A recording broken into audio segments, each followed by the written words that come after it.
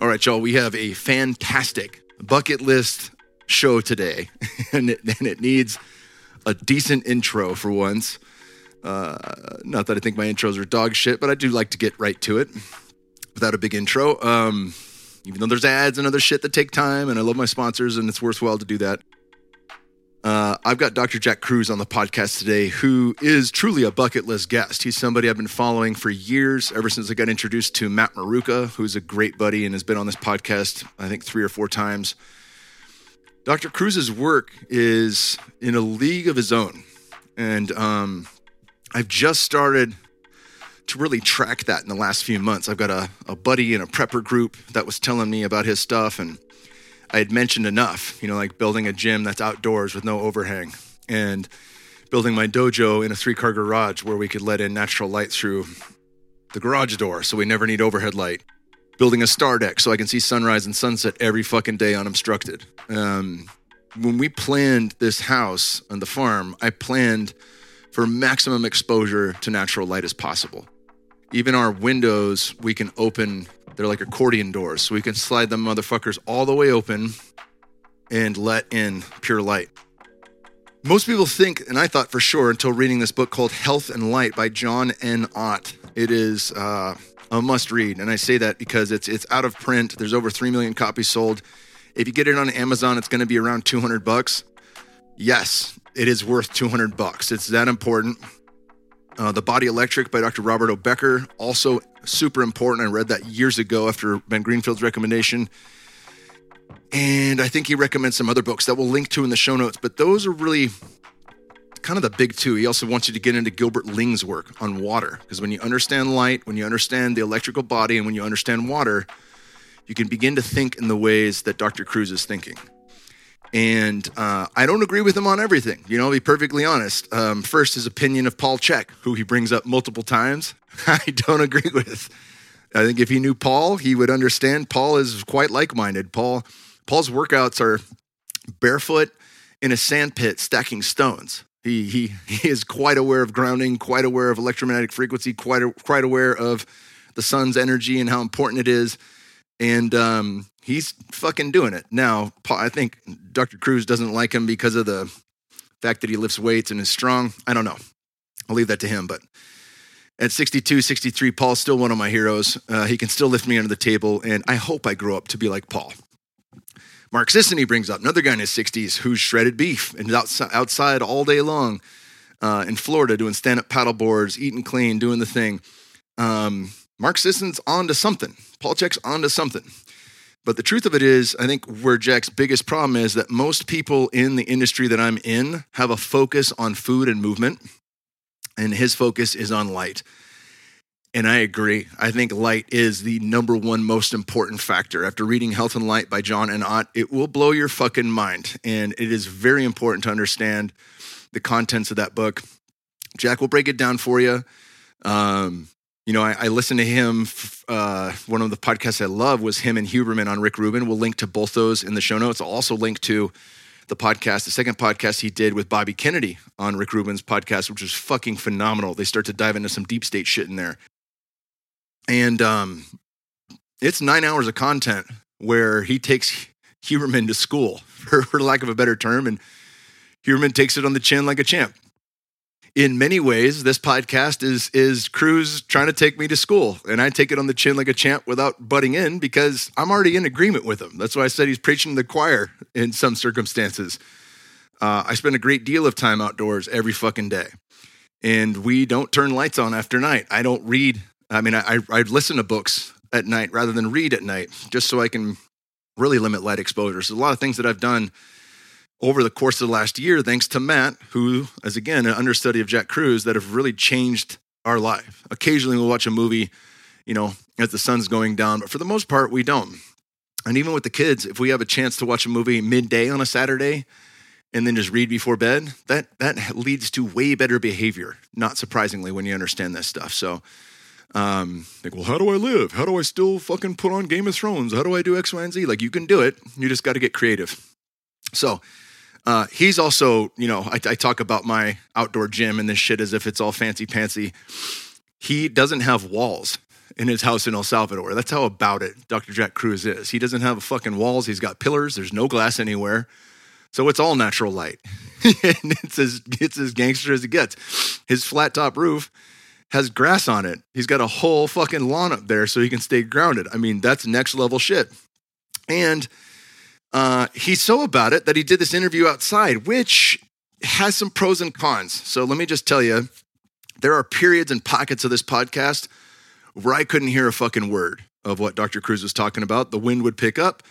He'd keep rolling as if it was no big deal. Maybe he couldn't hear it that loud, but his voice literally gets cut out by the wind more than one time. Do not let that discourage you from finishing this podcast. I promise you, the moments where you do get to hear Dr. Jack Kruse are absolutely worth sticking around for. And even though he really wants to spearhead the competition, I think a lot of people he mentions are on the same team.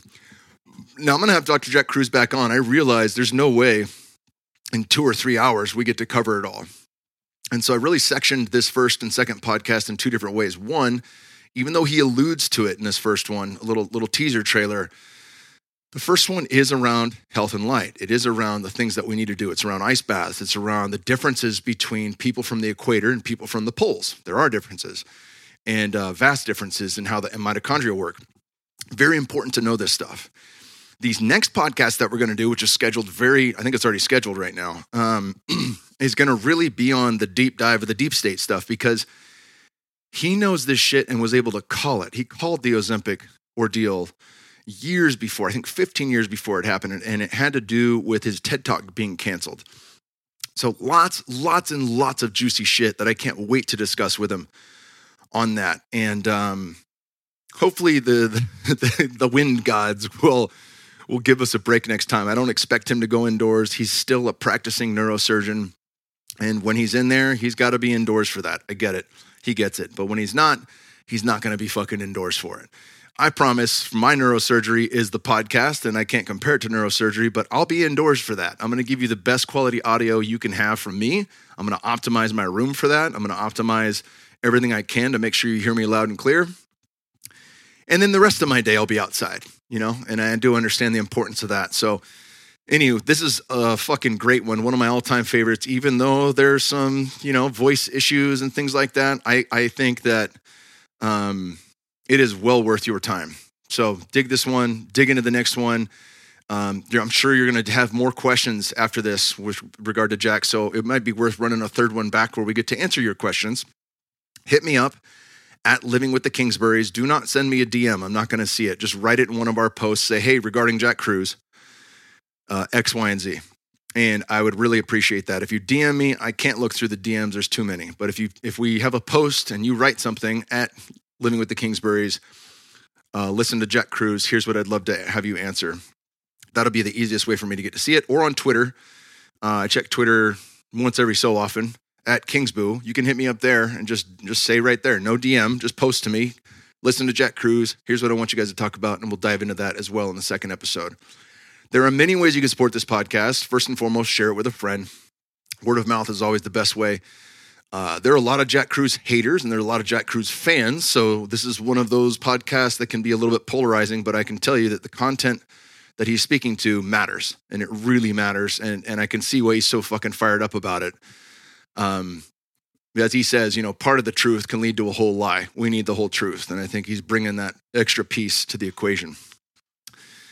Also support our sponsors. They make this show fiscally possible. Now, Jack Kruse talks about these sponsors. They're not necessary if you get enough sun and you optimize the mitochondria, and he may be right. But for most of us, I enjoy these fucking supplements. I think they work incredibly well, and I dig them. Also, before we jump into the podcast, I want to tell you guys, we are changing up a shit ton next year with Fit for Service. It has become Fit for Service Academy. And if you go to fitforservice.com, which we'll link to in the show notes, you can watch a quick video from Aubrey Marcus on what exactly has changed going into this academy. It's going to be deeper, more focused, more intimate. My class on Physically Fit is quite a bit more than physically fit. I like Jack, I don't really care too much. I enjoy lifting weights and I enjoy being outside, but it's not what drives me every single day. Having a body that works and is capable and performs well, that's the shit that I really appreciate. And that's why I stay physically fit. But this is really a class on health. And you just can't market it health fit. So physically fit is how it was marketed. We have mentally fit, emotionally fit, spiritually fit, romantically fit, financially fit. Those are the 6 courses. It takes 2 years to finish. The trimester's done. At the end of each one, we do what we do best. We bring you all together. And at the end of this first one, we're going to Montana in May. Classes start March 12th. They're twice a week. And I can tell you right now, they are fucking highly beneficial. It is my life's work. And that's what I'll be giving to you over the course of 13 weeks. At the end of that, for the exact same cost, you get to meet up with like-minded individuals, all of which were in your class, and a whole bunch of awesome people that were taking other classes, trying to better themselves. And we're going to fucking go deep. We're going to go deep with breath work, ecstatic dance, and a whole host of other shit that's meant to jar you and get outside of your comfort zone. This way, you can start to repiece yourself together as a much better version of yourself. And being that this is 6 years into the game, I can promise you this shit works. We have a track record, and that track record is bananas. It absolutely changes people's lives. We have 100% of the people that have stayed in for more than one trimester, 100% of them have found a lifelong friend, someone they consider to be their friend for the rest of their lives. That matters. It matters in times like these. It matters in who's on your A team. Who are you going to go to bat with when shit hits the fan? And we cover that. We're going to make those relationships possible for you guys to entertain and become part of. Businesses have started from this event, not just from Financially Fit. This is the first year we're running Financially Fit, but businesses have started and been quite successful that came out of here with like-minded individuals going through the walk of fire together and coming out the other side better. In addition to that, relationships happen in places like this. And I'm very proud to say that we have some fit for service babies from people who got married and had kids. And they are fucking spectacular. It's one of my favorite things as a father is to see that people have come through the program that we have in the last 5 years. They've fallen in love and they have kids now. That's fucking, there's nothing better than that. There's no stat that matters more than that to me. So check it out, fitforservice.com. Scroll through Physically Fit, sign up for this first trimester with me and Physically Fit, and I will take you through everything necessary to unlock the keys to your best body and best life ever. Our first sponsor of today is Energy Bits. Energy Bits is a phenomenal new company that does algae tablets. Mental health is essential, but protecting it has been elusive. This all changed thanks to Dr. Chris Palmer's new book, Brain Energy, where he shows why all mental health disorders are a result of damaged mitochondria. Mental health requires you to heal and restore your mitochondria. And you're going to get that on this podcast, I promise you. And I agree. That's why I wanted you to know about Energy Bits. Their algae tablets contain nutrients like superoxide dismutase, phycocyanin, and glutathione that are proven to heal, restore, and protect the mitochondria. Yes, even in the brain. The science about this is provocative and plentiful, but algae's role in restoring mitochondria has been virtually unknown until now. Energy Bits founder Catherine Arnston has spent 13 years researching algae, and she recently made a startling discovery. Science and nature have conspired to protect your brain and mitochondria with the oldest life on Earth, algae. Amazingly, mitochondria even evolved from algae, but that's another story. It's documented in the evolutionary science called endosymbiotic theory. Bottom line, mitochondria are essential for your health, and Energy Bits algae tablets can help you achieve that. You can purchase Energy Bits algae tablets online at www.energybits.com. And if you use my discount code KKP, you get 20% off everything. And that's a no-brainer. And check out KKP episode number 330 with Catherine Arnston to learn all about Energy Bits. Next, I want to talk to you guys about one of my favorite supplement companies, longtime sponsor, Bioptimizers. If you go to bioptimizers.com/Kingsboo now and enter promo code KINGSBOO10 in all caps, that's KINGSBU10, you're going to get 10% off any order. I've had many people on this podcast that talked about soil quality diminishing over time for decade after decade. And one of the major micronutrients that we lost was magnesium. It's very hard to get through your diet. And one of the biggest problems with taking magnesium supplements is that they're usually one, maybe two different forms that the body doesn't do too well when it has a lot. If you've ever noticed when you take magnesium, you got to go run and shit. That's your body just peeing it out of your butt. It's not a good thing. You're not absorbing that. Ever since I started adding magnesium breakthrough to my nighttime routine, I've been able to quiet my mind and get the best sleep ever. Unlike other magnesium supplements that might be giving you 1 to 2 forms of magnesium, Magnesium Breakthrough contains all 7 forms of magnesium designed to help calm your mind and help you fall asleep, stay asleep, and wake up refreshed. Over 75% of the population is magnesium deficient. And what most people don't know is that even if they're taking a magnesium supplement, they're still deficient because they're not getting all 7 forms. Magnesium Breakthrough is the ultimate way to give your body all 7 forms in one supplement. Nurture your mind and body with this all-natural, full-spectrum magnesium supplement. Simply go to bioptimizers.com/Kingsboo and use promo code Kingsboo10 during checkout to save 10%. Go to bioptimizers.com/Kingsboo now and enter promo code Kingsboo10 in all caps to get 10% off any order. Again, that's bioptimizers.com/Kingsboo. Next, I want to talk to you about a new sponsor, happyhippo.com/KKP. I have absolutely loved Kratom since it came along. And the truth is, a lot of people, have a mixed bag of reviews. Huberman did a podcast on it about, stay away from it, it's bad. Like any good person who doesn't experiment with fine substances like I do. But the truth of it is, I think there's a lot of good use for this. If you have a lot of old nagging injuries, maybe you played football in high school, maybe you had a bad injury in a car wreck, it can be hard to get over that. And even with proper movement techniques, mobility, yoga, and doing the things necessary to open the body, sometimes there's sticking points that just don't want to move. And rather than numb that with something, a pharmaceutical or something like that, it's important that you open up that mind-body connection. And what I find with Happy Hippo Kratom is that I can increase my mind-body connection, where in a stretch, as I breathe into that stretch, I can talk to my body and actually allow it to open up through the breath. And that's really important. Since I started using Kratom, I found that to be one of the key reasons to continue, is the fact that I can open up my body in ways that I'm not normally capable of. I still feel pain. It's not like it's numbing something and I can't get over that, but I also feel a mild euphoria. I also feel good when you do you get runner's high on mile 2, mile 3. Why not start with runner's high on mile 1 and continue that runner's high? Weightlifting is awesome. Being outside with the fam, going stand-up paddleboarding, there's so many good uses for Happy Hippo products. I absolutely love the plain powder because of the fact that it's just pure powder. Kratom shots are extremely popular too and much better tasting than powder, but I think the powder is the way to go. I'll mix that with a greens powder or something else to kind of level out essential amino acids, things like that, to level out some of the flavor. It's quite bitter, but remember, bitters are incredibly good for you as well. With Happy Hippo, you're getting a product that's been sterilized of pathogens, tested for impurities and heavy metals, and sold with a guarantee. We stand by our products so you can sleep soundly, knowing exactly what is and isn't in your Kratom. So once again, check this out, happyhippo.com/KKP. It is worth experimenting with different strains. And I'll tell you that everyone's different because everyone's microbiome's different. Everyone's neurochemistry is slightly different. And what may be something that's grounding and calming for me is energetic for you. What may be something that's energetic for me and like a cup of coffee, that may be something that puts you down and makes you sleepy. So actually experiment, start with a very low dose, like half a teaspoon, and work your way up. One of the major issues would be if you were to take too much, you might feel some nausea. That's no fun.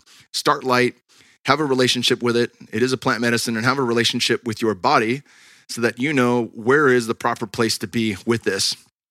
And I think it can be absolutely amazing. It supports relaxed mentality. It's pro-social vibe. You can live in the moment. This, for me, replaced alcohol. This is one of the things that became the nail in the fucking coffin on alcohol. I don't drink anymore. If I'm having a good time with my friends, I'm having Happy Hippo Kratom. That's one thing I can say through and through is the best thing by far. And Kratom has been one of the most valuable things that I've added to my arsenal. And it does take care and respect and reverence. But with that, it can be one of the most valuable things you add to your arsenal. happyhippo.com/KKP is where you'll find it. Code KKP for 15% off the entire store. Last but not least, we got the homies from Caldera and the Lab. We're going to talk about the Regimen and the Icon. The skincare world is heavily female-driven and has long been the wild, wild west for men. Whether men can't find the right brand or simply lack knowledge and understanding of it, skincare is something that requires attention. Caldera Lab creates high-performance men's skincare products, and the Regimen leads off their product lineup. A twice-a-day routine to transform your skin. Clinically proven to reduce wrinkles, fine lines, and signs of aging, men's skincare has never been easier with Caldera Lab and the Regimen. Luckily, inside this bundle, you'll find your skincare dream team, the clean slate, the base layer, and the good. The clean slate starts and ends your day. This face wash leaves all skin types feeling refreshed. The base layer is your daily moisturizer to hydrate your skin and jumpstart your day full of confidence. The good is your go-to multifunctional serum at night that helps your skin look tighter and smoother, as well as helps reduce the visibility of wrinkles and fine lines. Every drop of this serum is packed with 3.4 million antioxidant units protecting your skin. They even have an eye serum called the Icon. It addresses the 3 most common skin concerns around the eye: fine lines, dark circles, and puffiness. Icon is absolutely one of my favorites. If you don't have time and you just throw on the Icon at night, it's one tiny ass pump you rub under the eyes, and it's helped quite a bit. I get really puffy eyes in the wintertime at Texas because of all the fucking allergens floating around. It's cedar season. And when that happens, there's no way around it. I'm not going to take, I'm just really don't want to take any anti-allergen medicine because I know it has other side effects. But when I throw on the Icon, that absolutely reduces the puffiness and helps me look and feel my best. Get 20% off with our code KKP at calderalab.com/KKP. That's 20% off at calderalab.com/KKP while using code KKP. Jump into skin and first impression royalty with Caldera Lab. And without further ado, my brother, my teacher, Dr. Jack Kruse. Dr. Jack Kruse, welcome to the podcast. Thank you. This is a long time coming for me. I don't even know if you know the fuck I am, but I'm good buddies with Matt Maruka, and I've got a friend in a prepper group of all places that was sending me info from you. He actually sent me the link to the episode you did with Rick Rubin and Andrew Huberman. He knows Andrew's been on my podcast a couple times. That was 9 hours of the best content I've ever listened to. I just want to say that was absolutely phenomenal. I became a fan of Rick's. I got his book, The Creative Act, right here, A Way of Being.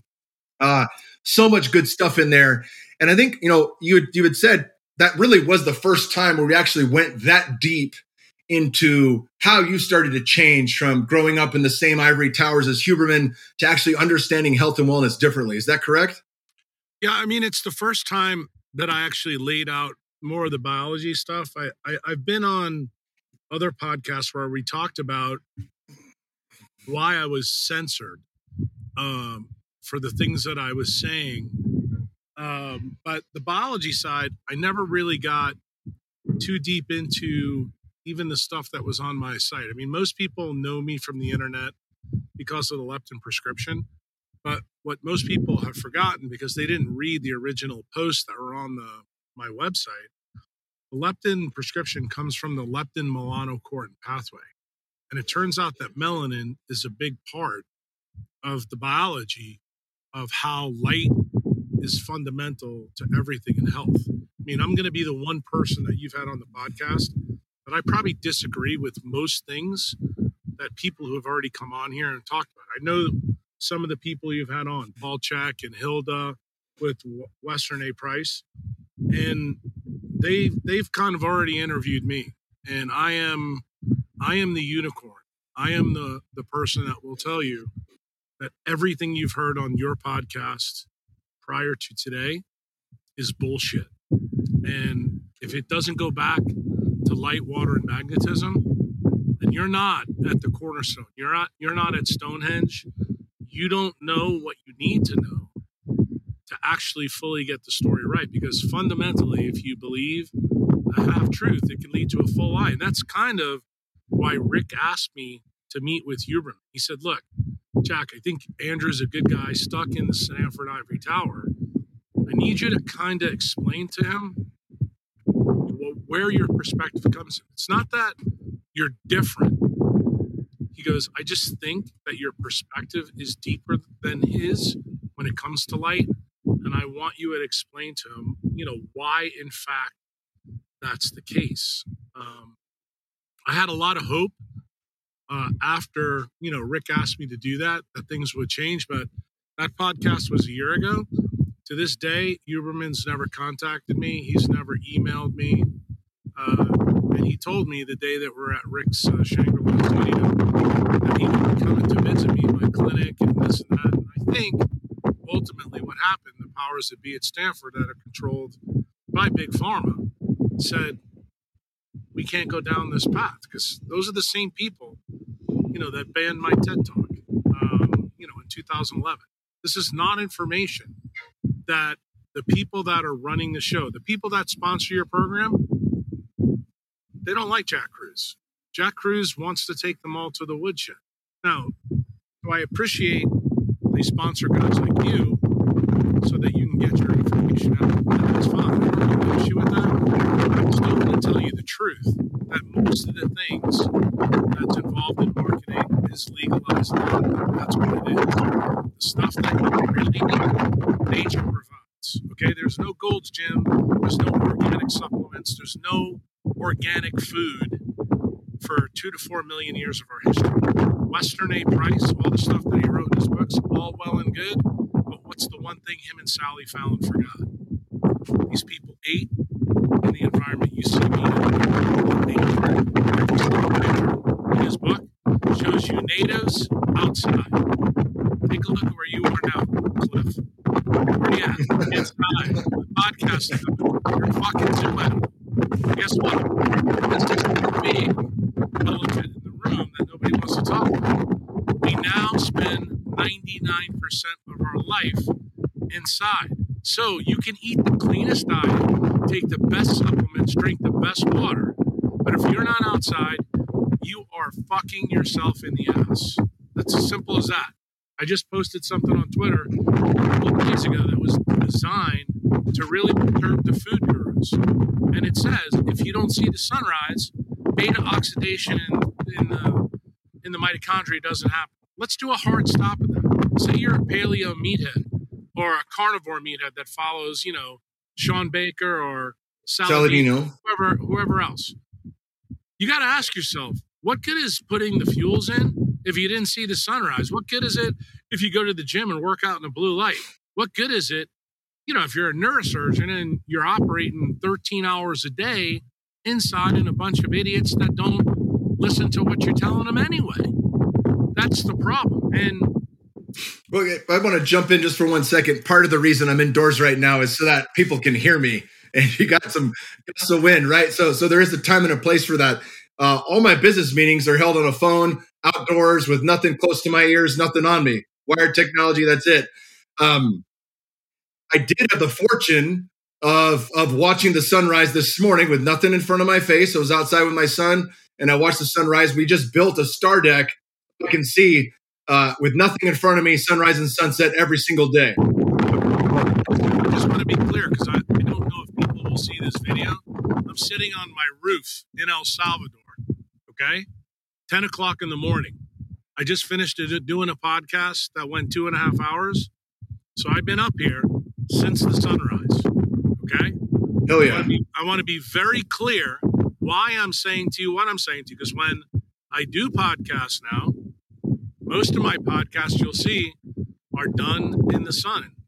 And I'm trying to get the message to people. It's not that I'm trying to be an asshole about things. I'm trying to get people to understand the biggest mistake that we're making is that we're not asking the right questions. And the right questions don't start with diet, and they don't start with exercise. They start with the light environment we live in. That's where it begins. And when you want to go down to the food stuff, and I'll let you direct however you want to do this, just remember that the entire food web on planet Earth links back to photosynthesis. So it is a light story. You may not understand how it's a light story, but I promise you that it is. And what am I trying to do? Just like I know your history from what William tells me is that you used to be a fighter and all things like that. And you got into shape and you hooked up with Paul Chek and you jumped down that rabbit hole. All well and good. But the bottom line is, I would tell me how many fights you had outside, how many fights you had inside. Do you think that might have affected your performance?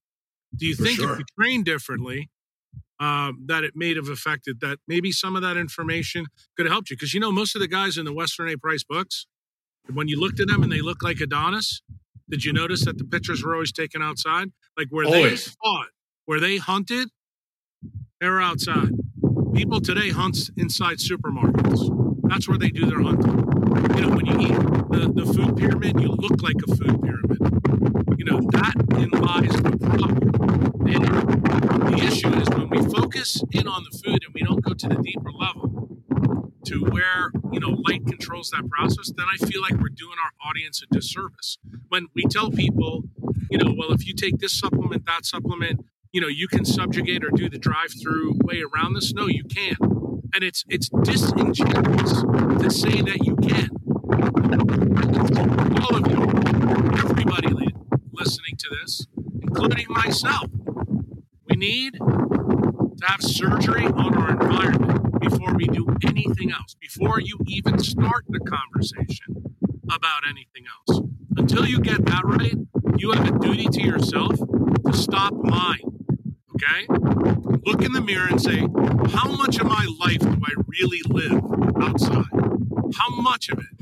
How does my job affect this? How does my wife affect this? How does my kids affect this?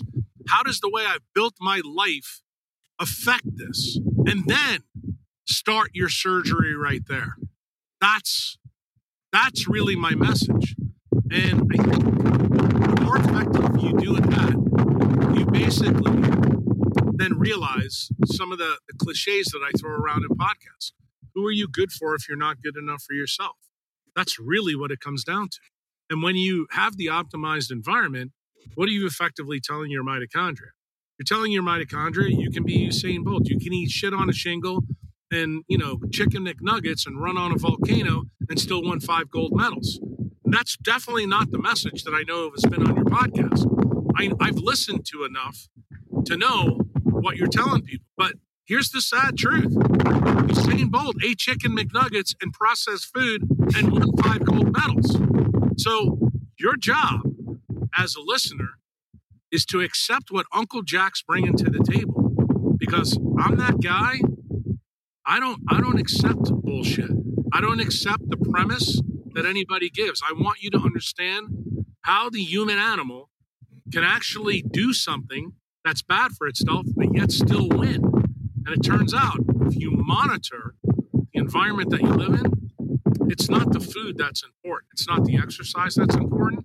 It's the engines that control the process in you that is absolutely paramount. Then the food, the exercise, everything you focus in on with your other guests and your sponsors, then Uncle Jack is a kinder, gentler kind of Uncle Jack. But right now, you're now having morbidity and mortality conference like you're a first-year general surgery resident, and I am going to kick your ass. I am going to explain to you how your wounds are going to create your wisdom. I'm going to take and make you think about things differently. Why? Because they are different. If you want to know why we have chronic diseases, if you want to know why centralized medicine, big pharma, Gates, and dermatologists all want to block the sun, it's for the same reason. Profits. You need to be in the sun, and you need to be in it a lot more than all of you think. Okay? No diet and no exercise can fix a lack of sun. Malnutrition isn't the key problem. Malillumination precedes malnutrition. It's not detox, it's redox. Those are the cornerstones that Uncle Jack's pyramid is built on. So with those ground rules, shoot. Well, all I was going to jump in and say is you're certainly preaching to the choir on my end about the light technology and things that we have. Our gym we built was outdoors, thanks to you. The dojo we have is in a garage, so we can lift up a whole wall facing the sun and let in that natural light. Not doing any overhead light in there, but having, still got to protect our boxing equipment and mats. But we got a whole wall that's going to open up for there. And we have 400 fruit and nut tree food forests. We've also got 118 acres of land that we do regenerative agriculture on, where we're outside constantly. The only time we're inside is for the sauna. Literally, that's it. We go back outside. We're in the ice bath. Everything else is outdoors.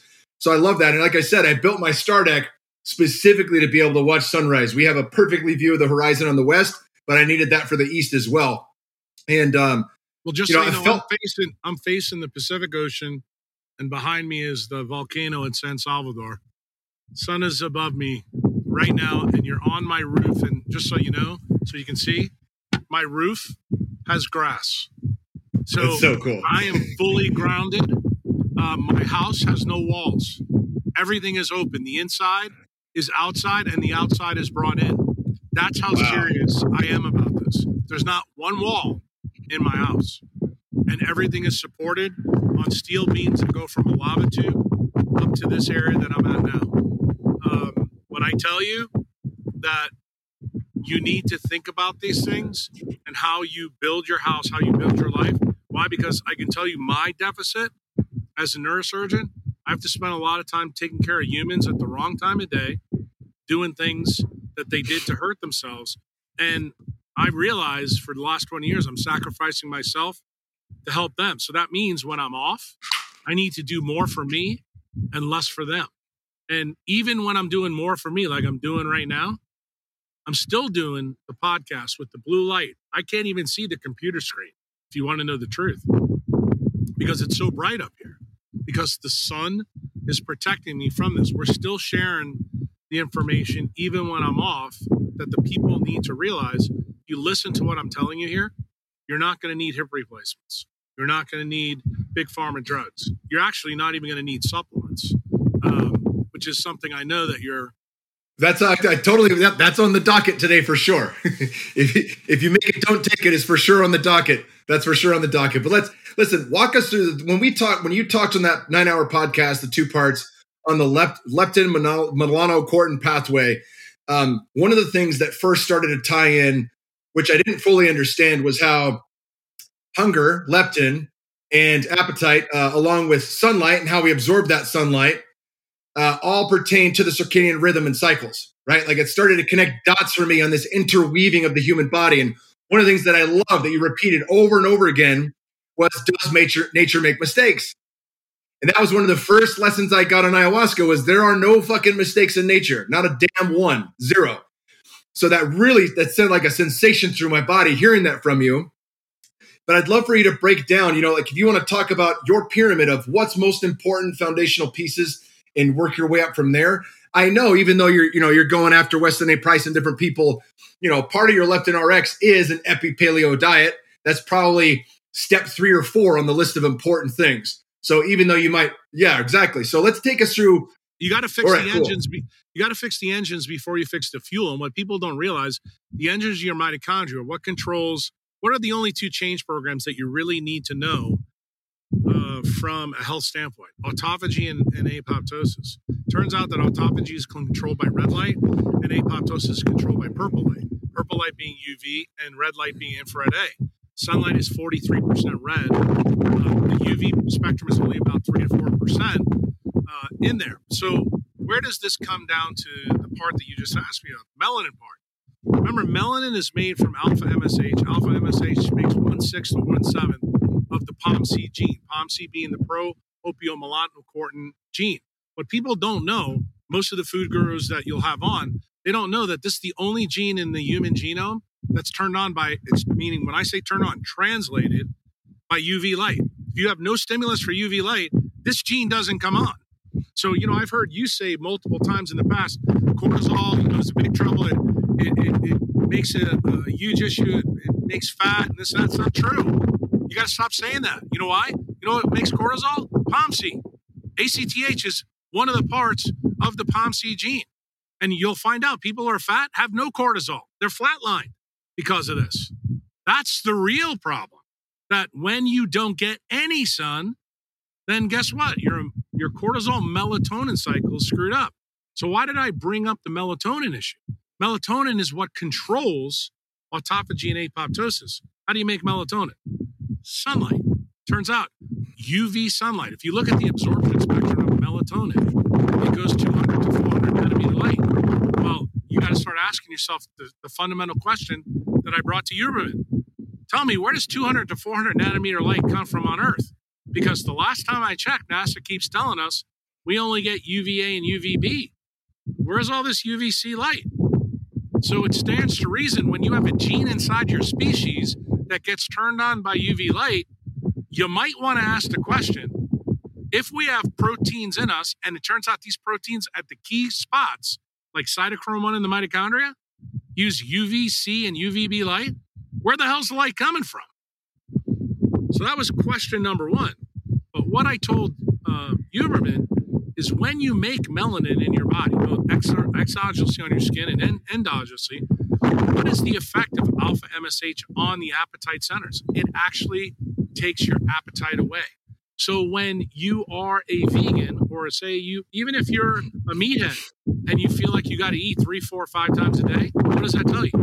you ain't getting enough sun because you ain't got enough melanin that's turning the appetite centers off. Like when you feel the need to snack, it's a sign that you're in a blue light environment. Because guess what? Blue light actually is what stimulates the growth of the sun. Okay? And there lies the issue. People don't realize man-made light, you don't have to eat Oreo cookies or cheesecake. Blue light raises blood sugar and it raises your insulin. This is what people don't understand. They think that you can only raise these things through eating food. Why? Because people like the Western A. Price Foundation. People like the food gurus. People like Paul Chek. They haven't gone deep enough. And I have to blow that up, okay? That's the reason I'm that guy. You need to understand you don't have to put the food in your mouth to cause a metabolic problem. It starts with light. So the key is when you're in sunlight, what's the basis of the leptin melanocortin pathway, which is the leptin prescription that I told Huberman? The more time you spend in sun, the less food you need. Because it turns out there's another pathway for you to create electrons. Because what does the fact of eating food fundamentally do for your body? Provides electrons and protons for your body. Your mitochondria is a hydrogen fuel engine, okay? It creates heat and CO2 that we use. Plants use that. We use the oxygen the plants use as the terminal electron acceptor. So when you begin to understand this, the key game here is how do you have a good mechanic in your body that keeps your engines working perfectly fine? It means you got to have enough UV and purple light. What determines how much you need? Actually, that's your skin color, your mitochondrial haplotype. So, for example, where the Weston A. Price guys have gone off the path, and I'm going to talk about the modern ones. I did a podcast in 2018 that they invited me to. Sally Fallon invited me, believe it or not. And I said this to them in front of them. If Weston A. Price was alive today, he would be a mitochondriac. He wouldn't be part of your group. And the reason why is because he realized when he went all over the world, these people did eat ancestral diets, but they did it outside. They never ate inside. And the key is they had their leptin melanocortin pathway optimized. It wasn't the food that was doing it. It was the environment they lived in. No matter where he went, they were outside. And that's the thing that the modern humans have forgotten. So you can eat a cleanest diet you want, but if you're doing it inside, behind glass, with fluorescent lights around you, bro, you're not ketogenic. You're not carnivore because your blood glucose is going through the roof. It's just like you ate half a cheesecake and you don't realize it. And the key is that ruins the efficiency of apoptosis and autophagy. And what happens then? Then your engines become less efficient. So to make this common sense so people get it, when you're born and you don't have any transgenerational problems from your mom and dad, just say they were like the Weston A. Price people 100 years ago. You come into the world, your engines are perfect. You're like a Ferrari that comes off the factory floor in Italy. You can put shit on a shingle in that car and it still goes 225 miles an hour. But if you continue to do that and there's no maintenance on that car, you're going to start blowing black smoke and you're going to drive like a Nissan Sentra and your car's not going to go 225.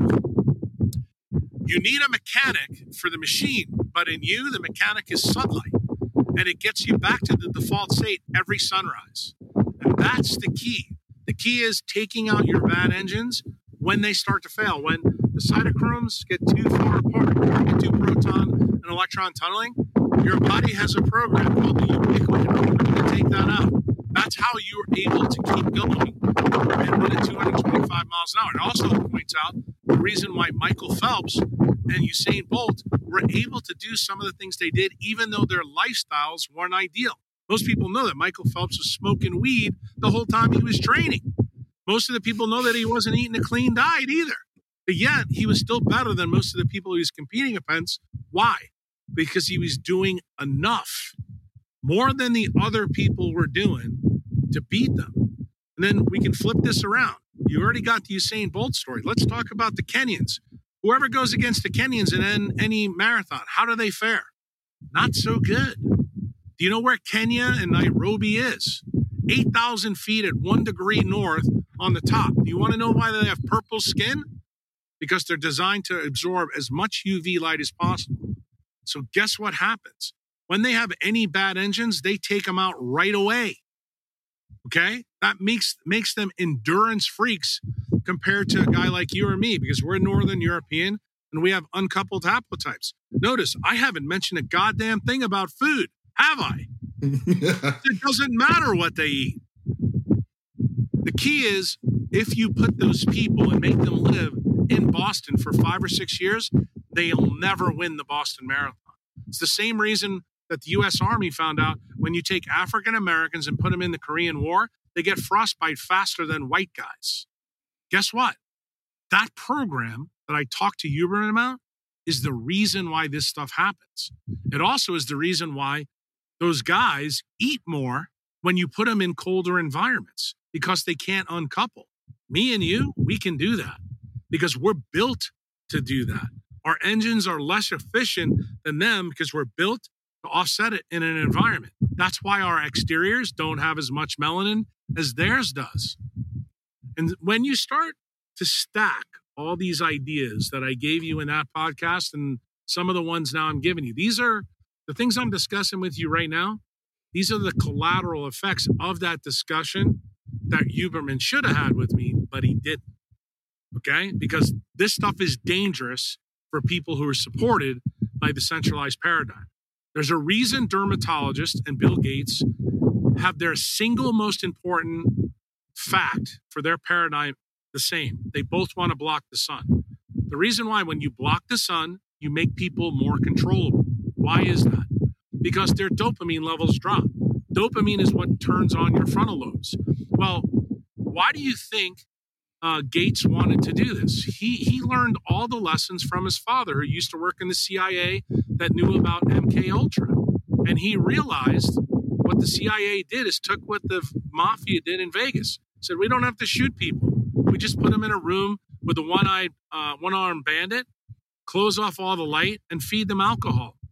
You do that, people will reach into the pocket and give you money for free without you having to be held up. In other words, it's a compliance test for an economic reset.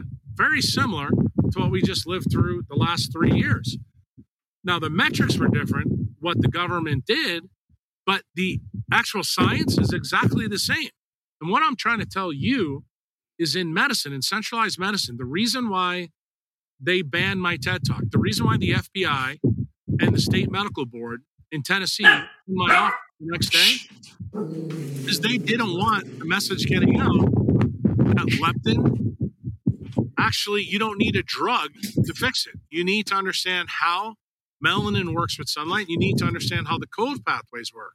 What did Amgen do? Literally right after the trials, they canned all the leptin trials, and then they started to patent cold receptors and melanin receptors all over the body. So let's fast forward, my young friend, and think about where we are now. What's the number one drug in the United States 15 years after them trying to muzzle me that's now making news everywhere? It's called semaglutide, isn't it? Ozempic. Do you know why? Because they knew they were going to create that drug 15 years ago. They said, we need to shut this neurosurgeon up because we'll never be able to sell Ozempic to the world to make billions of dollars. That's how powerful this information is, okay? And that's a single little peptide that works on this leptin melanocortin pathway. And they are printing money. This is the Cantillon effect in big pharma that you're seeing happen right in front of you. And when guys like you bring people on that talk about food and exercise, you want to know why my head explodes? Because you're never, ever going to understand why we got Ozempic. Okay? You're never going to understand why every doctor in the United States and Europe are printing money for Novo Nordisk and why the governments are behind it. Why? Because the stupider you are, the more easily they can control you. Okay?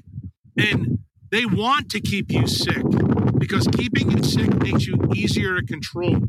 And anything that doesn't make you sick is a problem for them. And it turns out, I'm on your podcast telling you right now, the decentralized network of nature provides you with everything you need. And if you don't believe me, none of the shit that the sponsors are pushing on your show were available when we went from ape to human.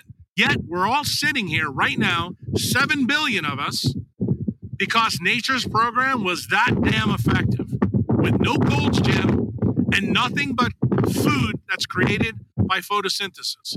What am I saying to you pretty clearly?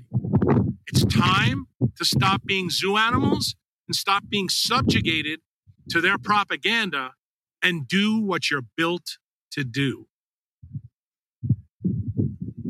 I love it. I don't have anything to add to that. I'm just, it's so good.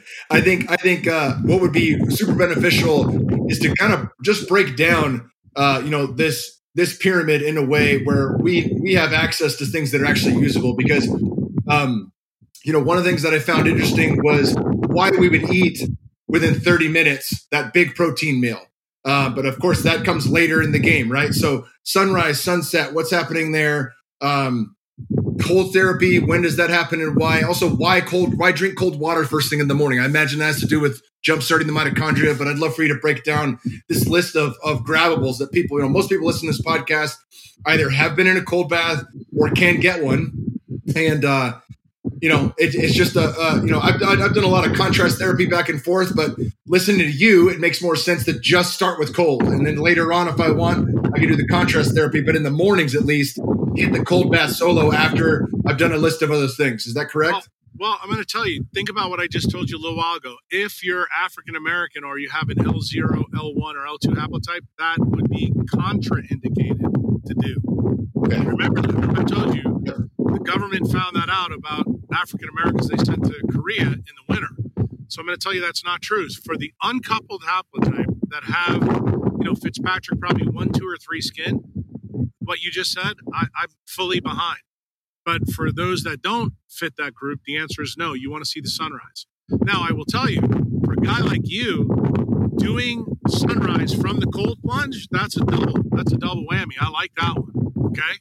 But the reason that you need to see the sunrise every day goes back to what I told you before about autophagy and apoptosis. Your brain, through the suprachiasmatic nucleus, that's the eye clock that controls all the molecular clocks in your body. It's the master one. It needs to be reset every morning at sunrise. So that's the main reason you need the sunrise. The more chronic disease you have, the longer you should be in the sun. The other big thing about sunrise is that sunrise, the light is different, even at the equator, than it is at any other time of the day. It has no UV in it. Now, the further you get away from the equator, that means you're getting a ton of red light. Red light is what turns your pituitary gland on. So if you look at any standard endocrinology book, you see all the places where all the sex steroid hormones pop up in the morning, usually between 6 and 10 a.m. Well, guess what? That's operational because red light turns them on, and red light is the antidote to the blue light in the sun. What happens is diurnally, UVA light shows up, and guess what? That's the off switch for the sex steroid hormones.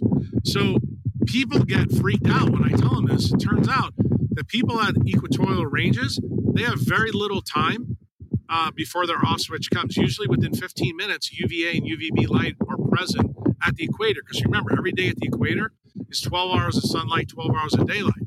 If you are, for example, at the 63rd latitude in Scandinavia, you're going to have red light and no UV light like this time of the year, probably until almost 1 o'clock in the afternoon. So you have a huge opportunity to get a ton of healing done. The problem you're going to have there, you're not going to have any purple light for almost 8 months out of the year. So that means that you're running off autophagy and not off apoptosis. So you have to realize the type of diseases that they get are radically different than the diseases that you would expect at, subtropical zones. And that's in fact what's happened. Most people are shocked to find out when they talk to me that some of the highest incidence of type 1 diabetics are in Finland. And the reason for that is just what I told you. I think the one thing that most people know, they know that SAD, or seasonal affective disorder, is much bigger in places like Scotland, Scandinavia, and Iceland because of the light issue. What they don't know is that this leptin melanocortin pathway doesn't synapse until it gets to the suprachiasmatic nucleus, but it also does the same thing for the frontal lobes. There's a switch in the thalamus called the habenular nucleus. The leptin melanocortin pathway synapses there.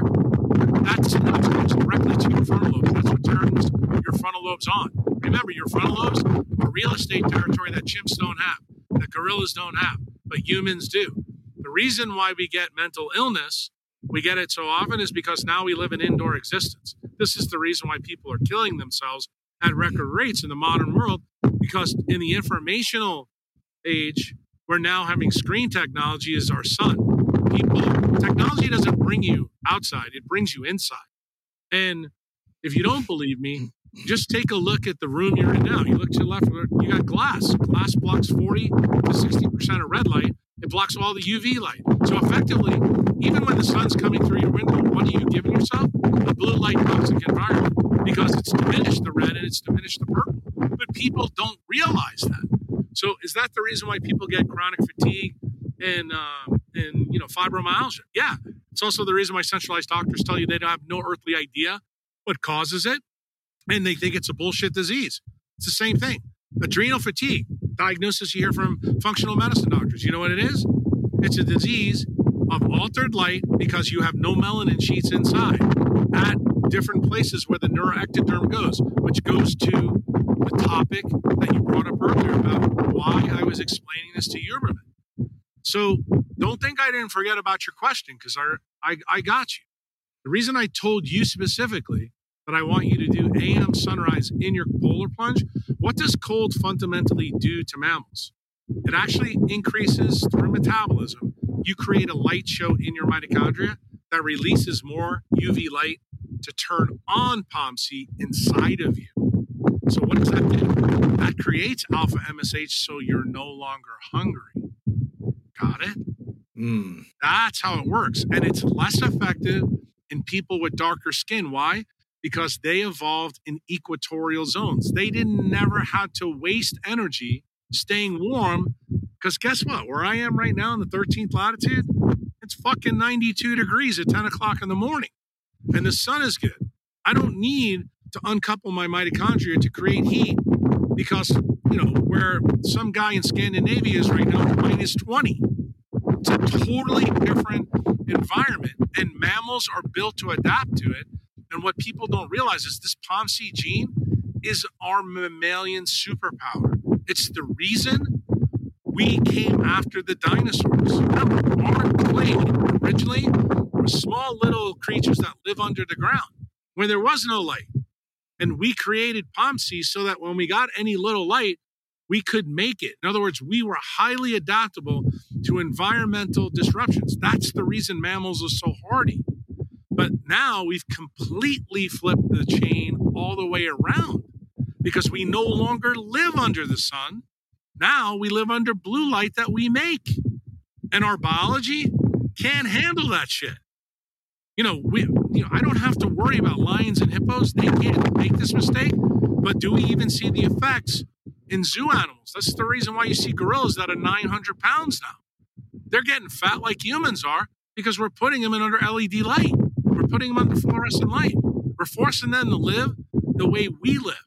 Nobody today, since 1893, since Tesla put the power grid at the World's Fair in Chicago, and he created or helped Edison and Westinghouse create the electric light. Dude, that's when all hell broke loose. Now, the incandescent bulb was better than any other bulb. Why? Because it emitted some purple and some red. The bulbs today don't emit any of that. That's why they're called energy saving. Why? Because those two forms of light waste the most energy. But remember, nature is decentralized. That means it works on a proof of work mechanism. And it turns out that energy in biology isn't wasted. We actually use it. And the key that governments don't realize, the key that centralized medicine doesn't realize, is that's how this works in us. But guess who's taking full advantage of this now? Dermatologists, ophthalmologists, and Bill Gates. And they've been doing that for a while. They are trying to convince everybody that the sun is toxic. And it is so ridiculous on the surface, this argument.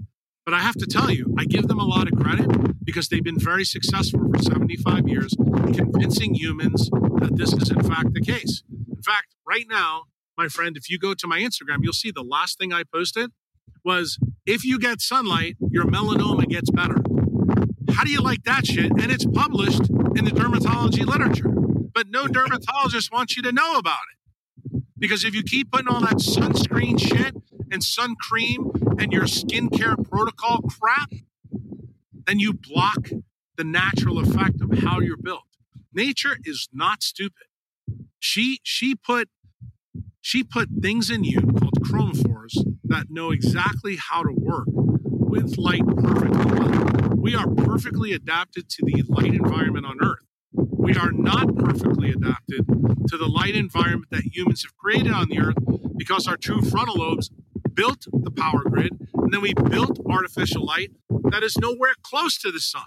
In fact, in many cases with many lights, it's exactly opposite of the sun, which is why I said to you earlier, I never want to hear in a 3-minute podcast from you that you say people that have high cortisols always get fat. Not true. It's the people with the lowest cortisols that get really, really fat.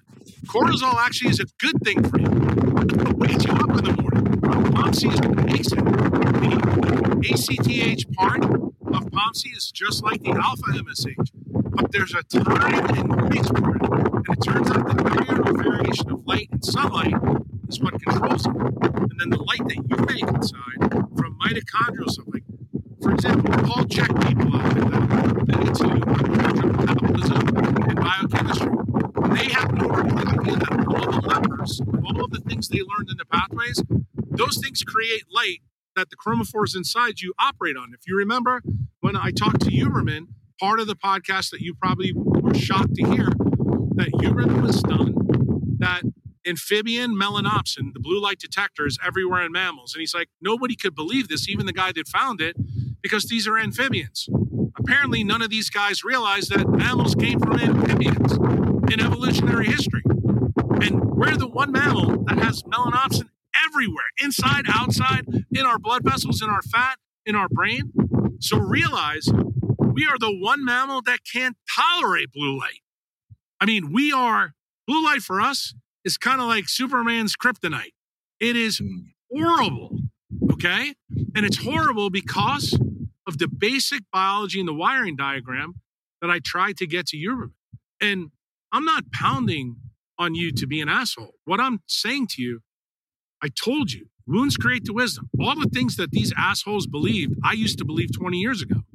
I was just like them, guilty as charged, okay? But what Rick wanted me to do is to come to the stage to Huberman and say, bro, there's another layer to this onion that you don't realize. And you need to realize. And you need to realize some of the fundamental mistakes you made. Because then you can get on the right track. To Huberman's credit, he's now talking a lot about sunlight. He's now talking a lot about AM light. He's now talking about cold. He still hasn't figured out, why his tattoos are a problem. He still hasn't figured out, why the mental illness that he struggled with in his life was a problem. He still hasn't figured out California is a problem. He still hasn't figured out why his friend Peter Adia is somebody who you want to run away from, not embrace. Okay? But guess what? Podcasts that I do like this, these are the M&M conference. These are the morbidity and mortality conference of how surgeons and doctors learn. When you make mistakes in medicine, they put you in front of the class and they berate you. And they berate you because they're telling you, tell me why you thought this way. And then the educated doctors in the room tell you why that's a mistake. It's not meant, to take you apart, but it kind of is in a way. It's the medicine's version of a drill sergeant. And it's the same thing a drill sergeant does to recruits when they come into the military. They are trying to strip away your bad ideas for you to become a good soldier. Now, being a good soldier in the military means follow the government's rules, not your own. You need to realize that's a problem in and of itself, because that was really the story of what COVID was. It was a compliance test for a coming economic reset. We'll probably talk about that in another podcast down the road. But what I want to tell you is the reason they banned my TED Talk is because Big Pharma and the government needed to dumb us down, because they need to control us so that we'll be compliant with much more of their belief system that's coming down the road. We did this first in the educational system 100 years ago. So the reason why public education doesn't teach you about nutrition. It's the reason why doctors don't know shit about nutrition. They don't want you to know the truth, okay? And the public education system was designed to create an obedient idiot to go into a factory to support the Industrial Revolution. That's what it was about. That's what modern education is about. And that's the reason why the education system today doesn't do anything to help people in information technology. It's the reason I have to come on podcast and explain to you why light is the big problem and not food and exercise. But it's also the reason why the government in the 70s came up with the food pyramid. They decided to take control of food. I just did another podcast earlier today, and I'm going to tell you this. Since I consider you, unfortunately, I'm going to paint you with this brush, a food girl, an exercise guy. But I want you to take it in a good light because I want you to understand what's going on. We have some current events. You know, what's being blocked from us in social media right now is all the stuff that the farmers are doing in Europe and, you know, throwing manure and shit at the government houses and blocking roads and doing all this. But I want you to understand the confiscation event that's going on in Europe is already happening in the United States. So in 1990, when I began in med school, I was tasked with doing a paper through my epidemiology part of my education. And at that time, my paper was about the ecology of agriculture and how government affects it. In 1990, we had 88,000 people that worked at the U.S. Agricultural community. We had 10 million farmers in the United States, okay? Today, in 2024, we have 3 million farmers, and we have 323,000 people in the bureaucracy, okay? So what did they basically do? They confiscated land. They made farmers poor, okay? That's how we got the whole ethanol idea. They took their land from them, and now they control the narrative of how farmland works. Now, at the end, after the field has been plowed by the government, now Bill Gates is coming in and buying everything really cheap and wants to block the sun. You understand how the parts are fitting here, my friend? Now the same thing is beginning to go on in Europe. They're just doing it much later. Now the World Economic Forum and the EU in partnership are doing land confiscation through the stuff that you see, and the farmers are reacting. It's the same thing that happened here. People in the United States want to fight on the diet side, the food guru side. They have no fucking idea how this happened, okay? They want to tell you all the bullshit about regenerative farming and this and that. No, how about you talk about how the land was taken from the people that knew how to do it, okay? This is an argument about control, and it's control through light.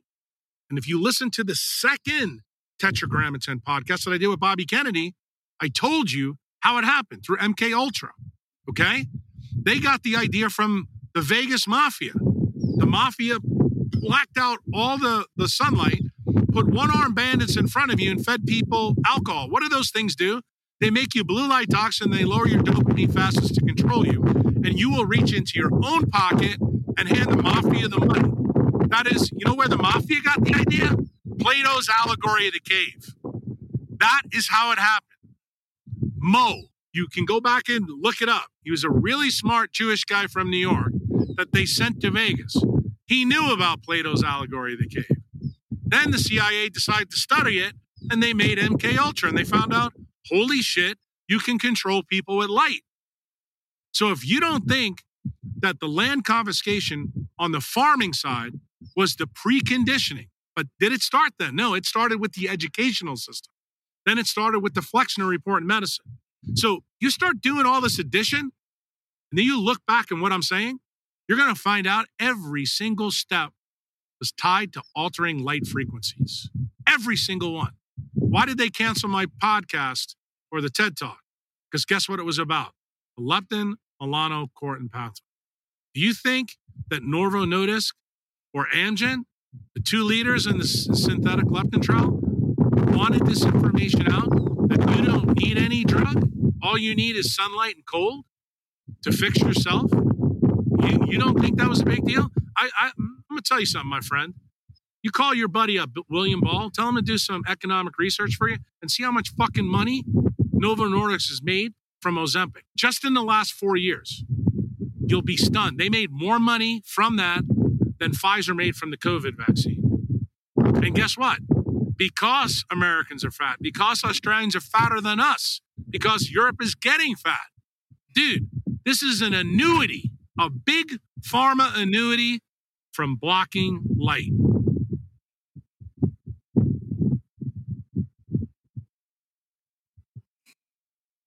I love it. I mean, I don't love it, but I love where you've taken this. I've had a number of guys on this podcast that have illuminated different aspects of what I would consider, the bulk of our second conversation will entail. Guys like Seamus Brunner, who I found on Twitter. He wrote the book Control Oligarchs. All of chapter 5 in his book has been largely based around, Gates becoming the largest farm owner in the world, what's happening in Europe, a lot of that stuff. But this really starts to set, the tone for both conversations, and I love that. I just want you to understand why I'm passionate about blowing up the bullshit in the diet and exercise space. I want you to know that I'm not some fucking surface thinker, bro. I'm going deep. I'm taking this deeper than anybody you'll ever have on this podcast. And some of the smartest people in the world, like the Rob Wolfs, the Mark Sissons, the Paul Checks, they're fucking wrong. And you know what? Somebody's got to call him out. The Peter Attias, he's smart. I got news here. I was in their group. I was the top of my class in medical school, and I made the mistake up until I was 40 years old. I'm still pissed off with myself for making it. But guess what? When you find out what the truth is, John Vallis, a Bitcoiner, he said something really interesting on a podcast a long time ago. He said, you know what Bitcoin fundamentally is? It's truth serum. The problem is the Bitcoin ethos has only got into the financial side of this. I guess what I'm trying to bring to it is quantum biology, the leptin melanocortin pathway is the truth serum for the biologic side. And the irony is Bitcoin is the artificial decentralized network. Nature is the real natural decentralized network. Both of them work on proof of work, meaning that sunlight is behind it. Turns out in Bitcoin, it's the same thing. Electricity is. Where does electricity come from? Fucking nature. That's the whole point. That's, what Robert O. Becker found in mammals, and it's what Burr found in plants. We make a DC electric current from sunlight. So actually, when you see these links together and we talk about them, I want people to understand everything comes back to light, even when you don't think it does. Your duty is to have an open enough mind to sit down and listen to what I'm telling you. Like, I think it's interesting that you found the Huberman podcast interesting. Why? Because, dude, I've been saying this for 20 years. Like, for me, that was like talking to a third grader. And, a lot of people got mad at me that I didn't break it down simpler. But I don't think people really understand what Rick's goal was. Rick's goal was just to sit 3 dudes down in Shangri-La and just talk. Like, Rick knows this stuff. He's one of my clients. I changed his life with this. Huberman knows bits and pieces, but Huberman is a lot like most of the people who think of centralized medicine.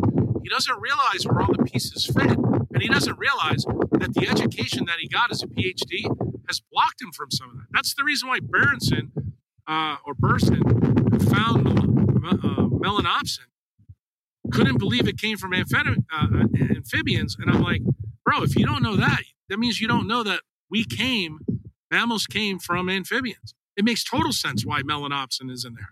Then the thing is, you got to ask yourself, once you realize that question, you got to start asking the question that I posed to you a long time ago when we started the podcast. Why is it that we have things like tryptophan, melatonin, serotonin, I don't know, let's go DHT, all natural chemicals in us that have absorption spectrums that are in the UVC range, when we know the sun doesn't do that? Do we have some kind of mechanism in us, in mammals, that we make our own light?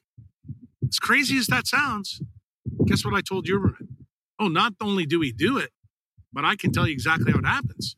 And why do I make fun of guys like David Sabatini, who discovered the mTOR pathway, or guys like Tim Ferriss or Peter Attia, who talk about mTOR? None of them seem to know the absorption spectrum of mTOR is 380 nanometer light that links with neuropsin, which is another, chromophore in our eye and our skin. Bro, when you don't know the fucking basics, you are apt to make huge mistakes. That's the whole basis of the Dunning-Kruger effect. And what I'm trying to say to people, I don't want you not to listen to Tim. I don't want you to not listen to Peter. I want you to know there's a limit to what they know. And you have to draw the line. Like, for example, Peter's a bestseller author with his new book, Outlive. He's telling people to get the jab and take statins. You do those two things, you're a fucking idiot. There's nothing about that's tied to longevity. But do I understand why Peter believes that? Absolutely. Because he is addicted to reading peer-reviewed literature. When you read peer-reviewed literature, that's like going to public school education. You're not getting the whole story by design. That's actually what Rick wanted me to tell Huberman. He goes, bro, your best friend, Atiyah, he's a really good student at studying the really wrong things, the things that are going to help control us. So what I am is that teacher in the class that taught Rick, look behind it. Rick is a smart guy because what does he do? He takes all these smart guys, even the guys that are centralized and decentralized, and he creates a group of misfits. That's why he's talked to Tim Ferriss about the cold CT tub that he built on his deck, that he spent $1 million on.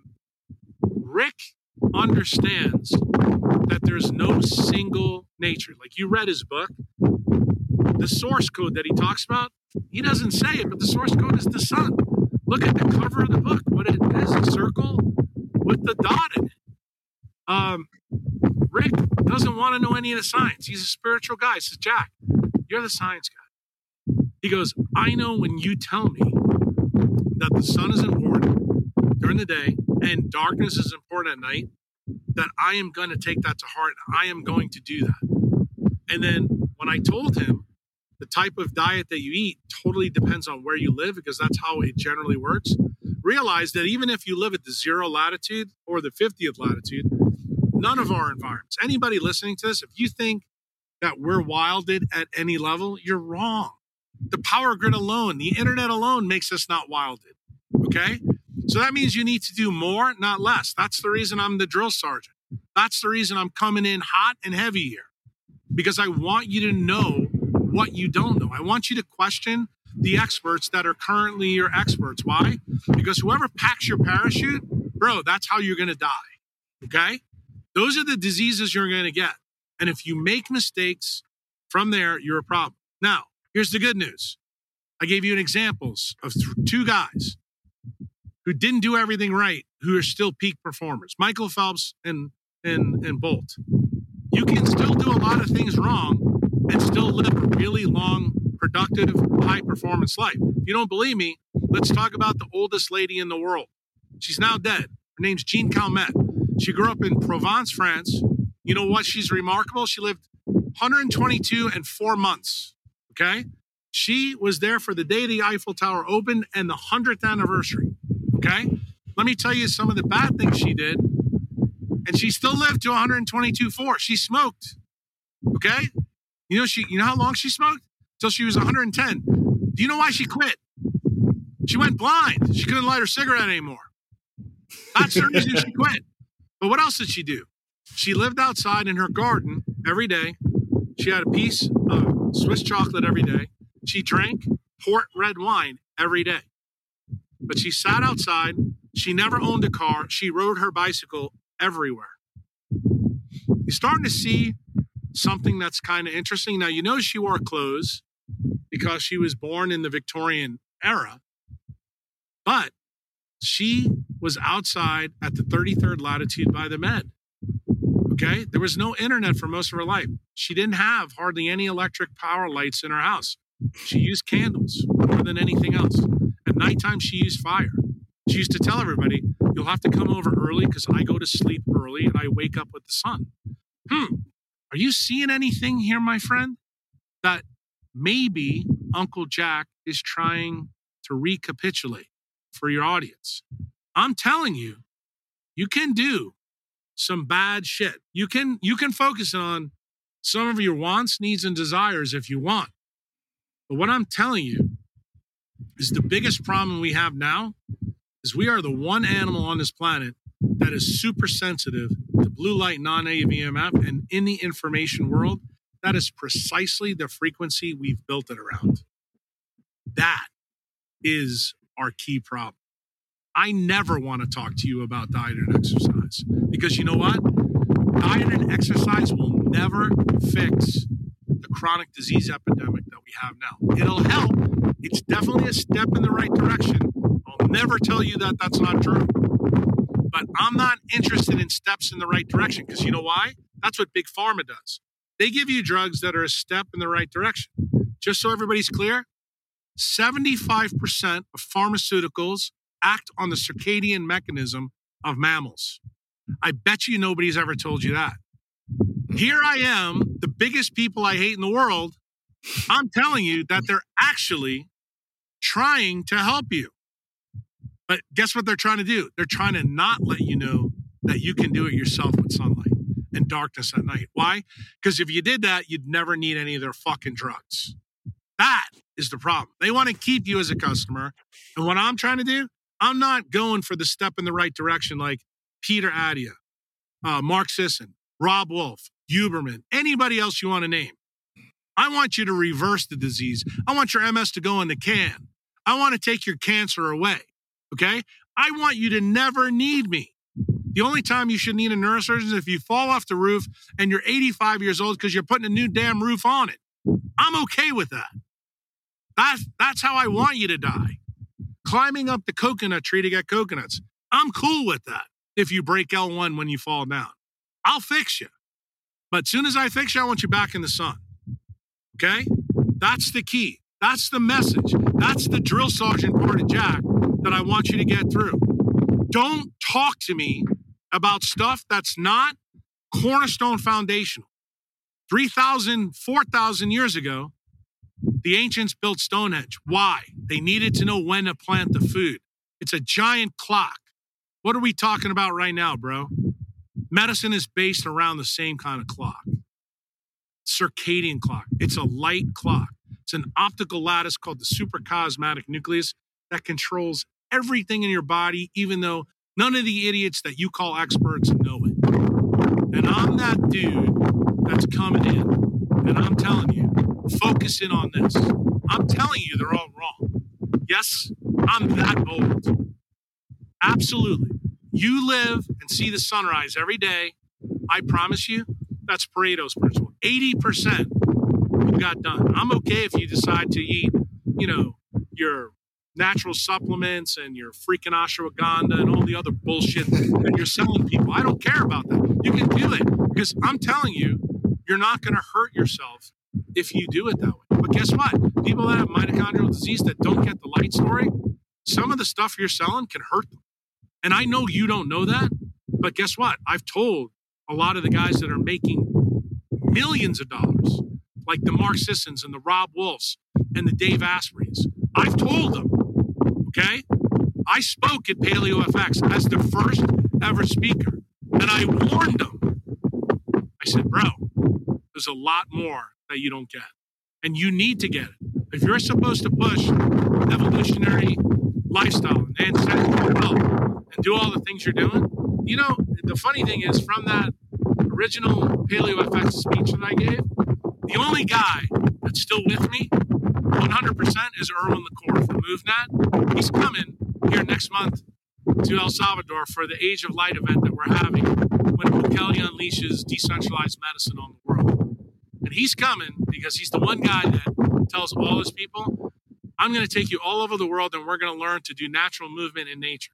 The fucking dude is 56 years old. He moves like a cat through a jungle.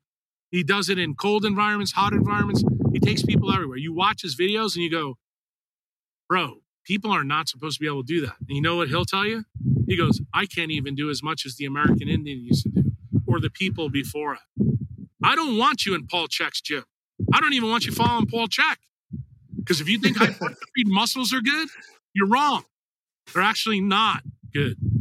When you understand that energy in a mammalian system is a zero-sum game. You know where big muscles are important? When you're a gorilla and you don't have two frontal lobes. Turns out you need all that extra energy to run that Ferrari engine in your head.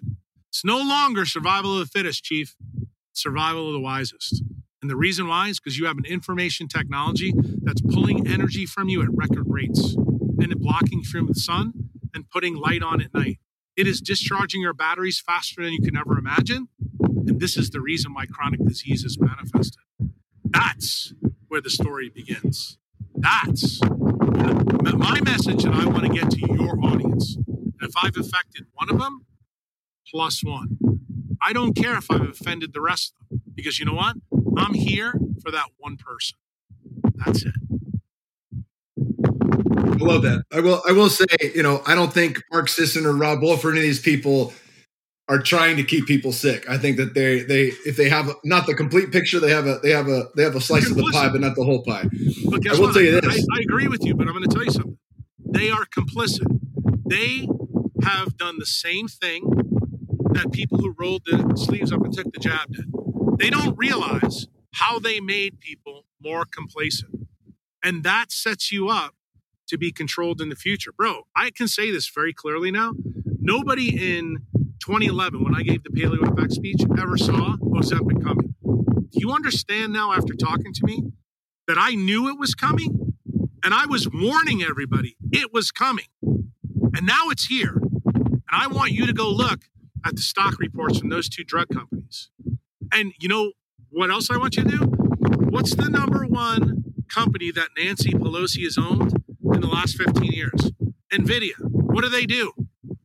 Virtual reality, video games, delivering blue light to people. You fucking think that's not connected to this story? Bro, you don't think they know? Oh, they know. You know what the real sad thing is? There's people watching this podcast whose faces are going to melt, eyes are going to melt, and they go, I didn't see this. I didn't see this connection. Good, because that's why I'm doing this. Because one of my friends asked me to do it. He said, this dude needs to hear this. His audience needs to hear this. And you can see I'm pretty passionate about this. I'm done fucking around with dumb people, okay? I fucked around with them in Paleo FX. I tried to be nice to them, the food gurus, and you see what I got. They try to fucking cancel me. Well, I got news for you. I'm still standing, and I'm not changing, okay? I'm going to decentralize all of the world. I'm going to take medicine apart piece by piece the way it needs to be taken apart. It's the Buckminster Fuller way. You don't try to fix it from within. You blow the fucking thing up and you start anew. And you find a place where there's an oasis, an ark being built where freedom is being injected into the populace. And for those of you who haven't figured it out yet, February 4th, some dude got 90% of the vote somewhere because he's doing good things. Well, guess what? He's listening to Uncle Jack now. He's like, the age of light is upon us. He's sponsoring that event. So don't tell me that crazy motherfuckers can't change the world, because those are the people that actually do it. Fuck yeah, I'm with it. I have had a shit-eating grin most of this podcast because I'm very excited to hear all this. Let's jump, and maybe you got some more pieces to connect us to, but I'd love to jump into some of the must-haves. Now, you talked about the difference in skin types, the difference between what Dr. William Walcott would call an equatorial type versus a polar type. Looking at each other, looking at my wife, we're definitely more polar type than equatorial type. And there are some key differences that I think would be worth mentioning. But what are universal things that are going to benefit us from a mitochondrial standpoint? I have this, and you might shit all over this book, but The Complete Guide to Methylene Blue by Mark Sloan. Don't know if you've read it yet. Again, he may have a slice of the pie, but not the whole picture. I imagine you understand methylene blue better than anyone on the planet. As far as things that I was the guinea pig on it when I was creating supplements there. And as far as something I've tried and felt on all levels, nothing has ever impacted me the way methylene blue has. And I have no methylene blue sponsors. I'm not connected to any methylene blue seller. It just blows my fucking mind how well it works. From an endurance standpoint to a recovery standpoint, obviously, the more I've come to understand through you about mitochondria in the brain, mitochondria in the heart, it starts to add up and make sense. But talk a little bit about methylene blue and talk a bit about some of the things that are going to be, surefire victories for different body types or peoples. Yeah, well, this is where I got to give you the, the medical warning.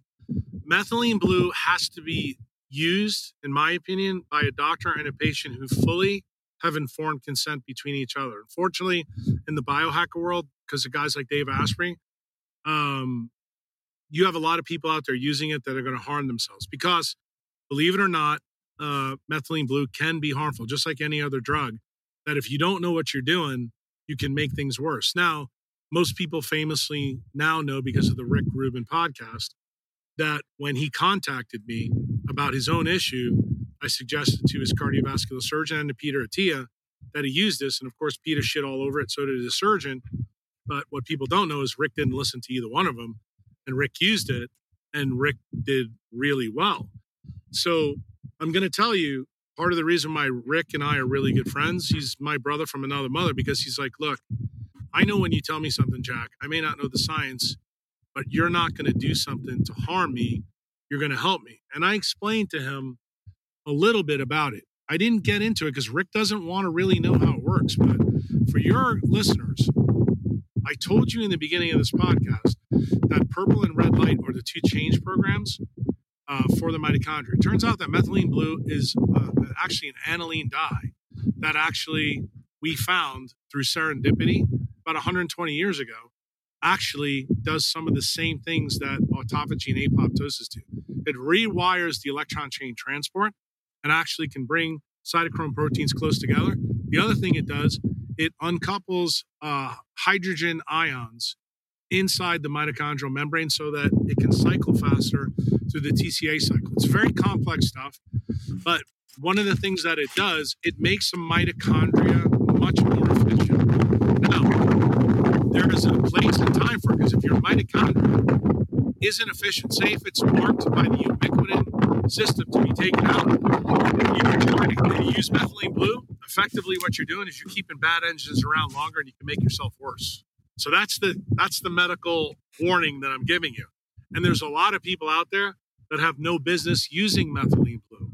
Now, if you're not one of those people that have that problem, you can benefit from it. So when I discussed this with Rick, Rick asked me during the consult I did with him, he goes, Jack, when do you use it specifically as a neurosurgeon? And I told him in trauma, when someone comes in with an epidural or subdural, the brain at the time of surgery, when we take the clot out, the brain will swell, just like, your ankle swells when you twist it. And if we can't get that brain back into the skull, you're kind of fucked. We either have to amputate the brain or we have to leave the bone flap out and then put a big flap epidural over the top. Generally, it's not a good situation.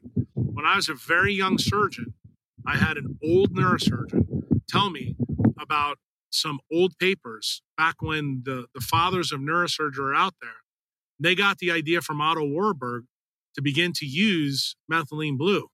And he pointed me to those papers. And when I read those papers, I started to realize that if I can improve acute mitochondrial function, I can make the brain go back into the head so that we could close it so everything would be fine. So the next time as a resident, I faced that situation. I actually used very high dose methylene blue. Then I started to talk to the cardiovascular surgeons. And it's kind of a funny story because I know you had Hilda on from the Western A. Price people. She interviewed me 10 years ago about light when I was really taking Sally Fenton on board. And one of the things I told her, because I don't know if she ever told you her story, she was born with a PFO, a defect in her heart. And when she had it fixed, they had to use cold thermogenesis to fix her, to protect her brain. And I told her, I said, we used to have to do that when we did, brain surgery for aneurysms. When we used to have to do basilar tips, we did the same thing.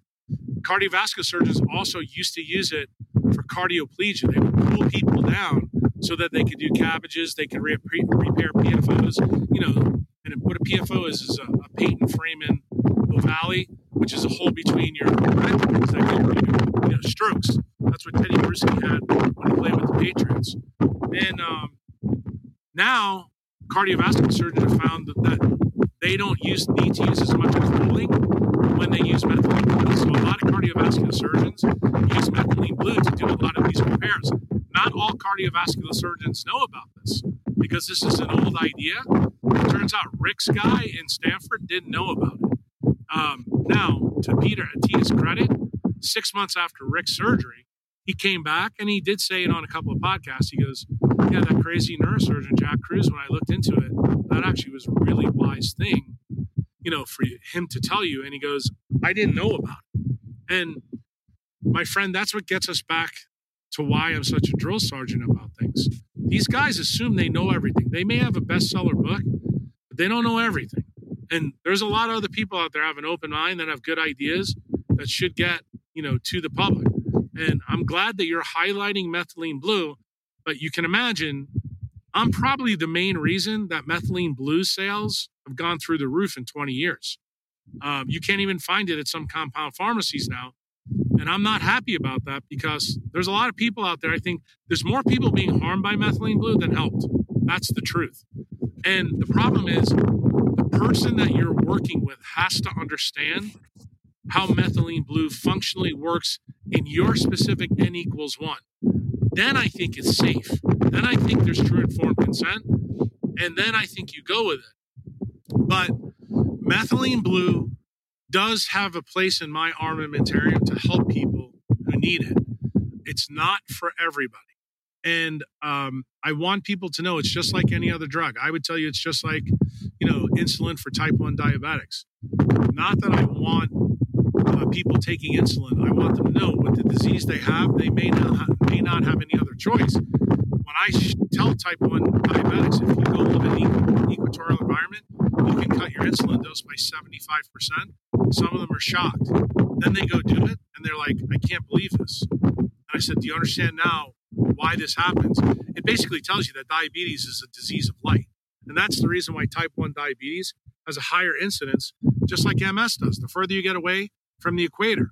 One disease that people don't realize also has an equatorial variance is ALS. The further you go away from the equator, the higher the incidence of ALS is. Now, where ALS is cropping up, massively in our population is people that are computer people, IT people, and people that work around the power grid.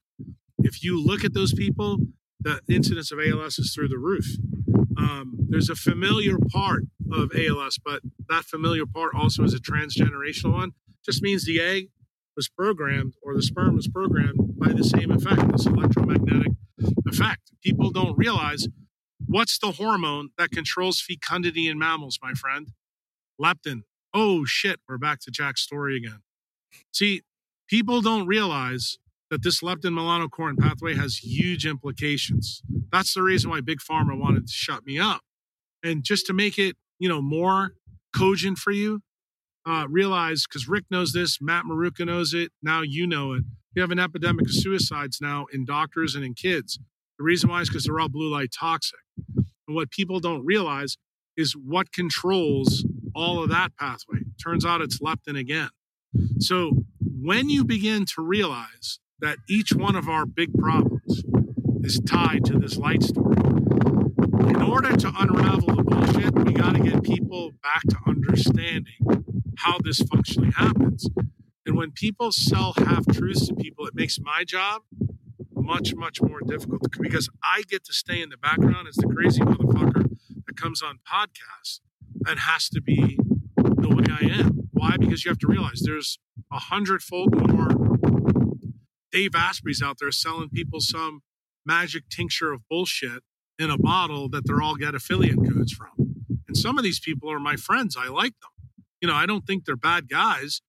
And like you said earlier, I don't think that these guys are trying to hurt people, but they don't realize because they're complicit with a centralized ideology, they're as bad. It's just what Martin Luther King said.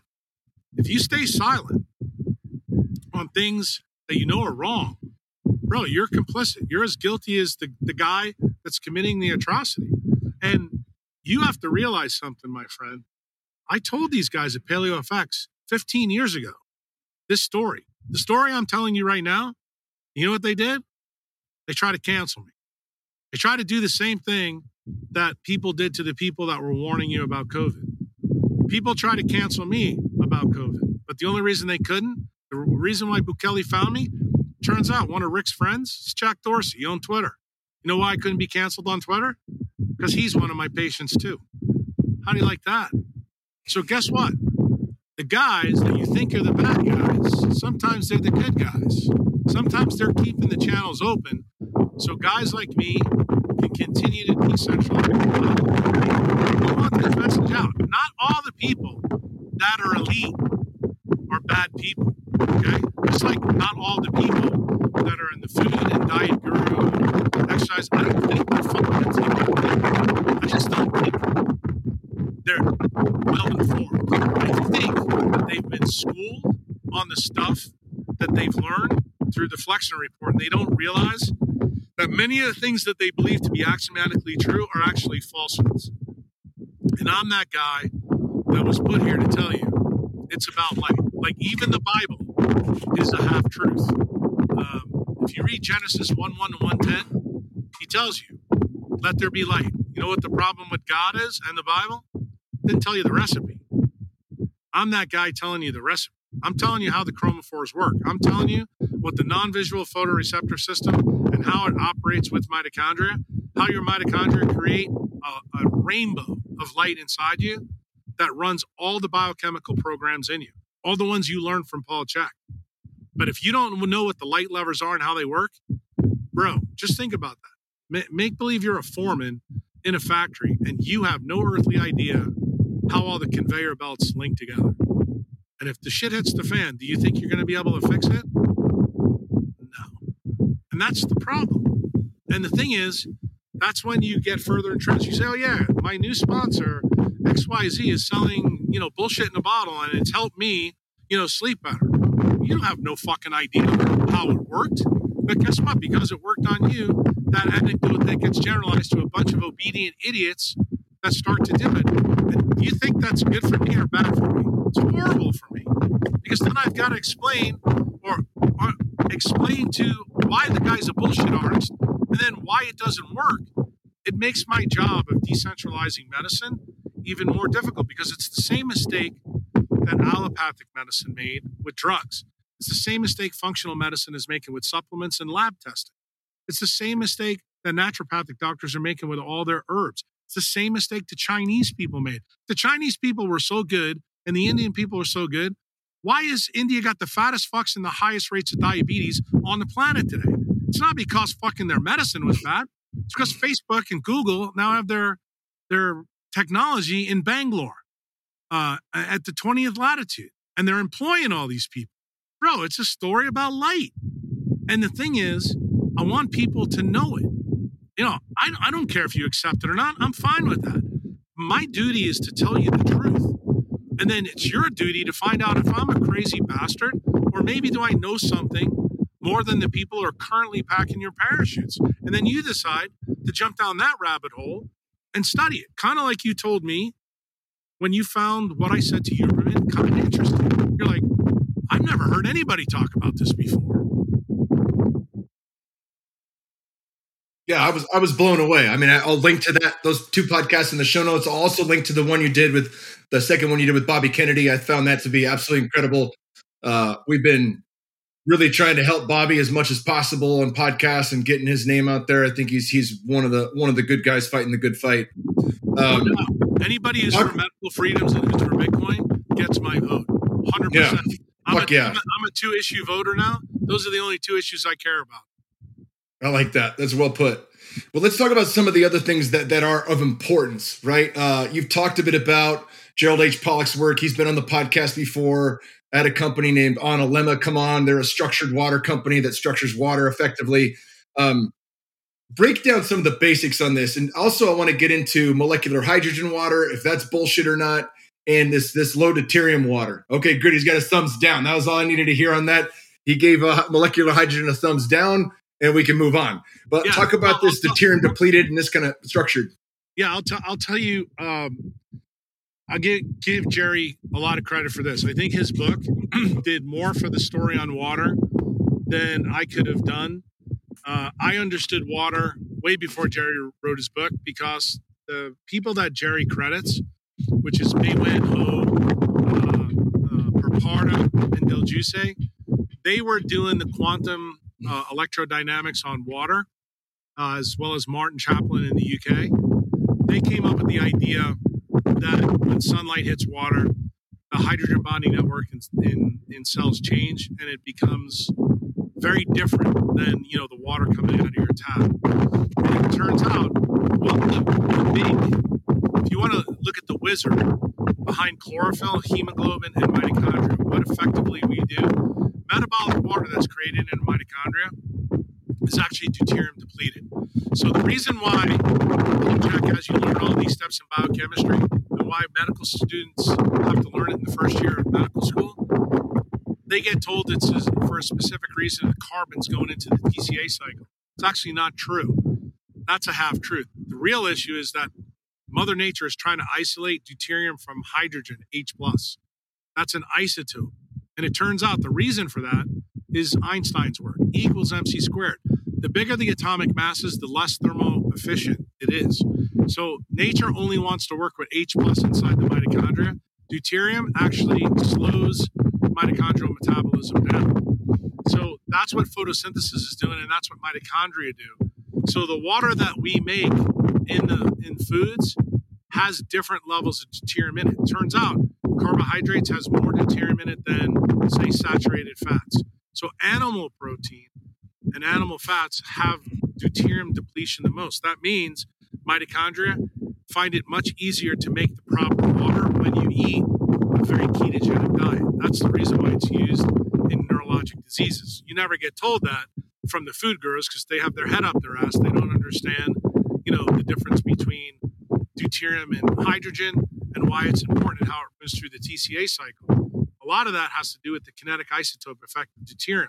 It actually bonds to carbon and nitrogen much more, so it doesn't allow things freely to cycle through the TCA cycle. Turns out, believe it or not, methylene blue is one of the things that actually frees up that seized engine.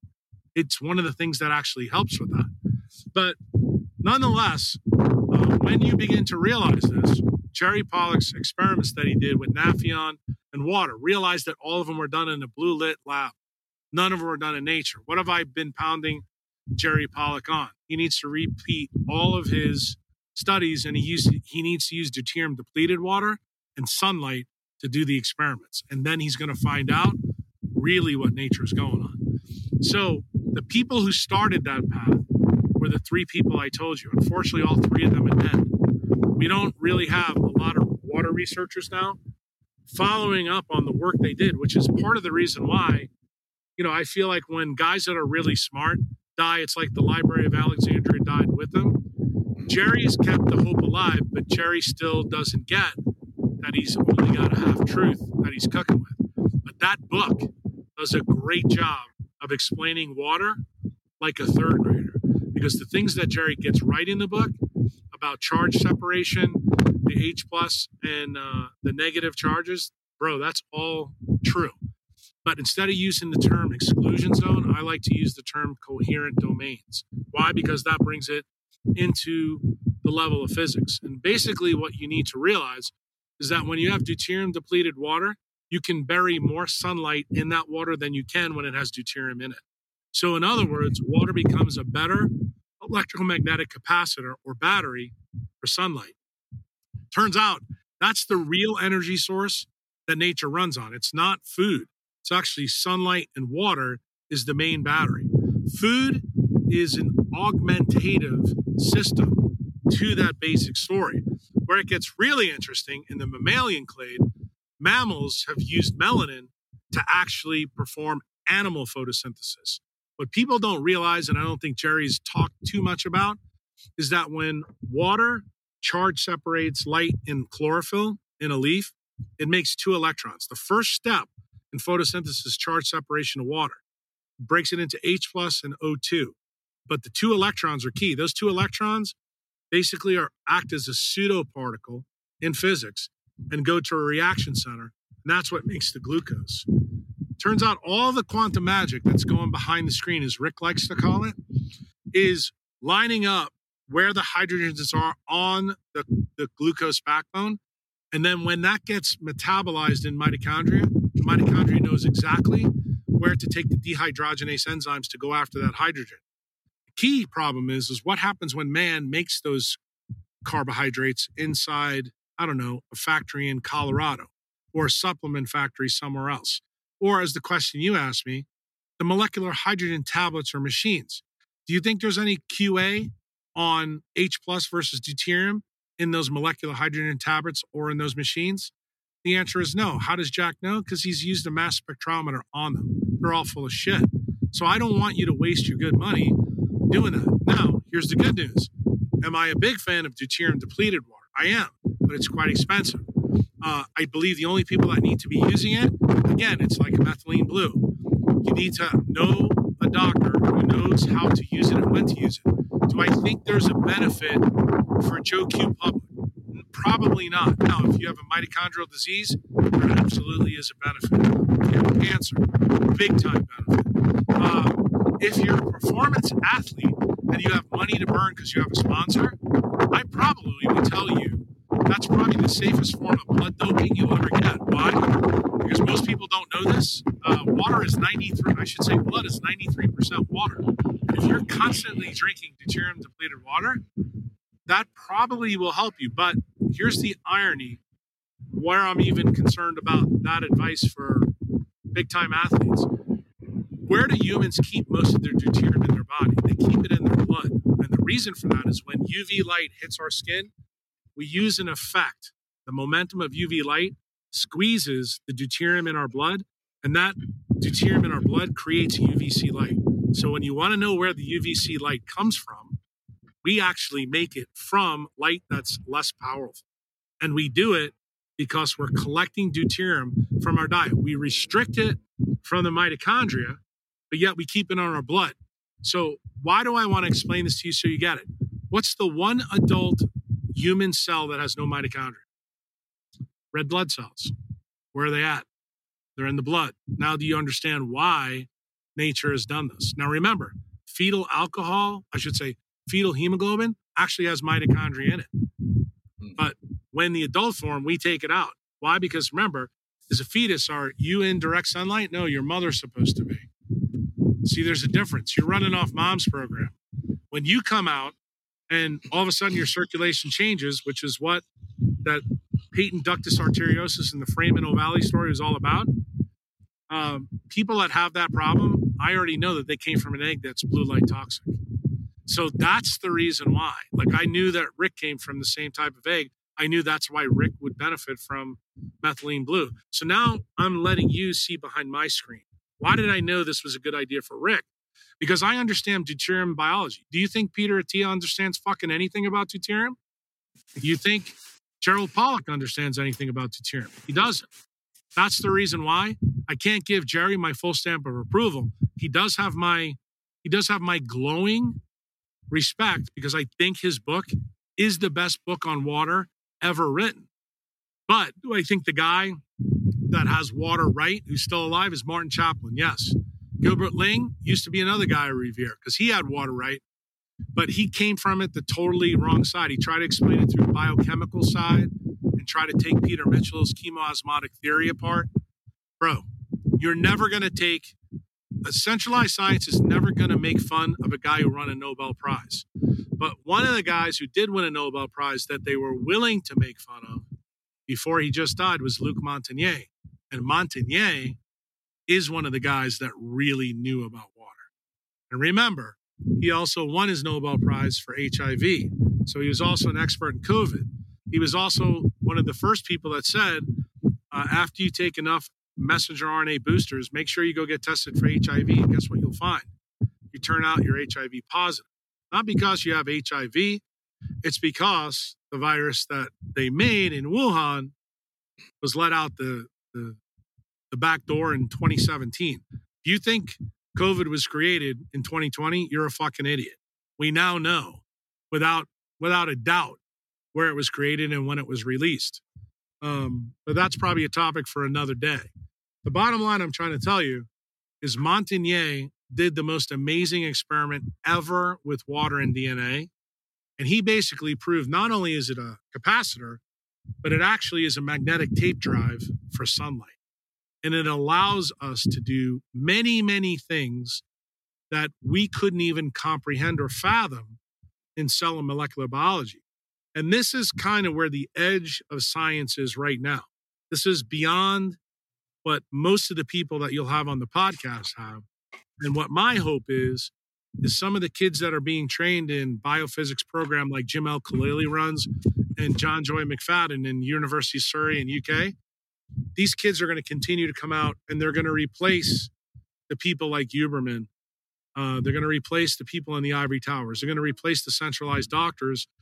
As Max Planck said, science only improves one funeral at a time. And it turns out the reason he said that, and the reason I'm sharing this with you, I don't believe I can change people from the inside of the paradigm. This is the reason I act the way I act. I believe the paradigm has to be completely blown up. I believe we have to start anew, and we have to start with decentralized medicine framework, and we have to tell people how mammalian animal photosynthesis works, that food augments it. That's why it's a secondary issue. And it turns out that the first level is light and water. Second level is light, water, and melanin. Then the third level is light, water, and hormones. Then comes food. Food is basically a nutrient-dense package of light. But the problem is you're only designed to get it 3 times a day. You're designed to get light, all parts, just like we've been talking about in this podcast with me sitting out here. And anything that you get 3 times a day is never going to trump what's ubiquitous. And it turns out the other part of the story, because I don't want people to think this is just about sun during the day. You need to understand that absolute darkness at night is mandatory for the system to operate, this decentralized system called circadian biology. Because it turns out that things like you have probably talked about, melatonin and insulin, most people don't even know are solar hormones. Why? Because they're made from strong UV light, but they only act at night. Turns out melatonin can only get and do its magic on mitochondria at night after 3 hours of darkness. And it turns out leptin does its magic when it gets released by the fat cells, goes to the hypothalamus also between 12 and 2 a.m. This subsumes that you've had a dark room for about 4 or 5 hours prior to that. In other words, it won't work. You won't deliver your light payload to the leptin melanocortin pathway in your hypothalamus, and that's fundamentally why you get obese. So it's a problem of fidelity of the signal, and it turns out that's the reason why melanopsin, neuropsin are in your skin, your eye, your subcutaneous fat, and also in your blood.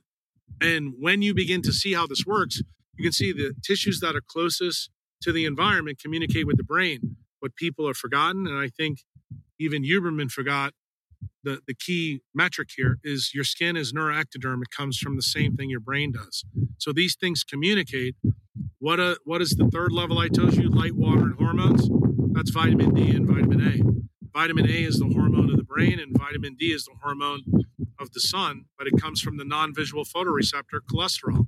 Cholesterol has a biphasic, light response. So it reacts differently in different seasons. And that actual signal is what changes the code of mammals. This is the reason why guys like Peter Attia have totally shit the bed on their statin thing and their LPA and APO. All that shit is fixed by sunlight. But you have to realize that cholesterol is changed. One double bond is changed, and it goes from LDL cholesterol or an ester of cholesterol, which is 7-deoxy cholesterol, into vitamin D. And the conversion doesn't happen right there in the skin. It's got to go to your kidney and liver inside to be converted to 125. So when you see all these steps, you begin to realize nature is doing all these steps. It's something you said earlier. You recapitulated what I said to Huberman. Nature has a reason to do all this by all these steps. And your job is to respect why she built you this way, not to fuck it up because you think it's a good idea to go work out in a Gold's Gym and eat somebody's fucking keto bar. That's not going to work, okay? Now, you can do it. I'm not telling you can't do it. That's not the question I want you to ask. The question I want you to ask every single guest that comes on, why should I do this? And is this coherent with what I'm learning about circadian biology? If you start right then and there, and look, you can still do nice interviews with people, but you as the interviewer are going to know this guy is totally full of shit. And that's okay. Then you're going to have to deal with the moral dilemma that I had to deal with 20 years ago. Are you going to continue to let people tell people half-truths? I always tell people half-truths lead to full lies, and marketing is legalized lying. It's basically Edward Bernays propaganda. So my job is to come on podcasts like this, spend a little time with you to tell you why I believe what I believe. And then it's your job to decide, am I crazy? Or maybe I've dealt and jumped down this rabbit hole a little bit further than everybody else. And then maybe you can start questioning them when you interview them and say, well, how do you square this with what we know about deuterium? Or how do you square this with what we know about water? How do we square this? Because I'll tell you, I think those are interesting conversations that your audience probably wants to hear because they already know that you presented the food guru paradigm to them. I mean, I know that you talk to the Western A. Price guys. Ask them, can you find one picture in Western A. Price's book where the person he took a picture of wasn't outside? Why do you guys forget that part? I'm going to tell you why. Because the only part they understand is the food part. They don't understand the light part. Look, people don't know this. Western A. Price was a Canadian dentist. You know who I was before neurosurgeon? I was an oral surgeon. I'm a dentist too. So, bro, he's in my tribe. And I promise you, if he's alive today, he ain't a food guru. He's a light guru. I love it. I think that definitely answers the questions around water. What I think I'd love to have from you is and I think you did this with Andrew Huberman, but I'd love to get, your top books that brought you down this path. I think you mentioned John Ott, Health and Light, Body Electric, Robert O. Becker. Yeah, I think I would tell you all of Becker's books, not just The Electric Body was probably one of the key ones. I also had a chance to meet with Becker and talk to him.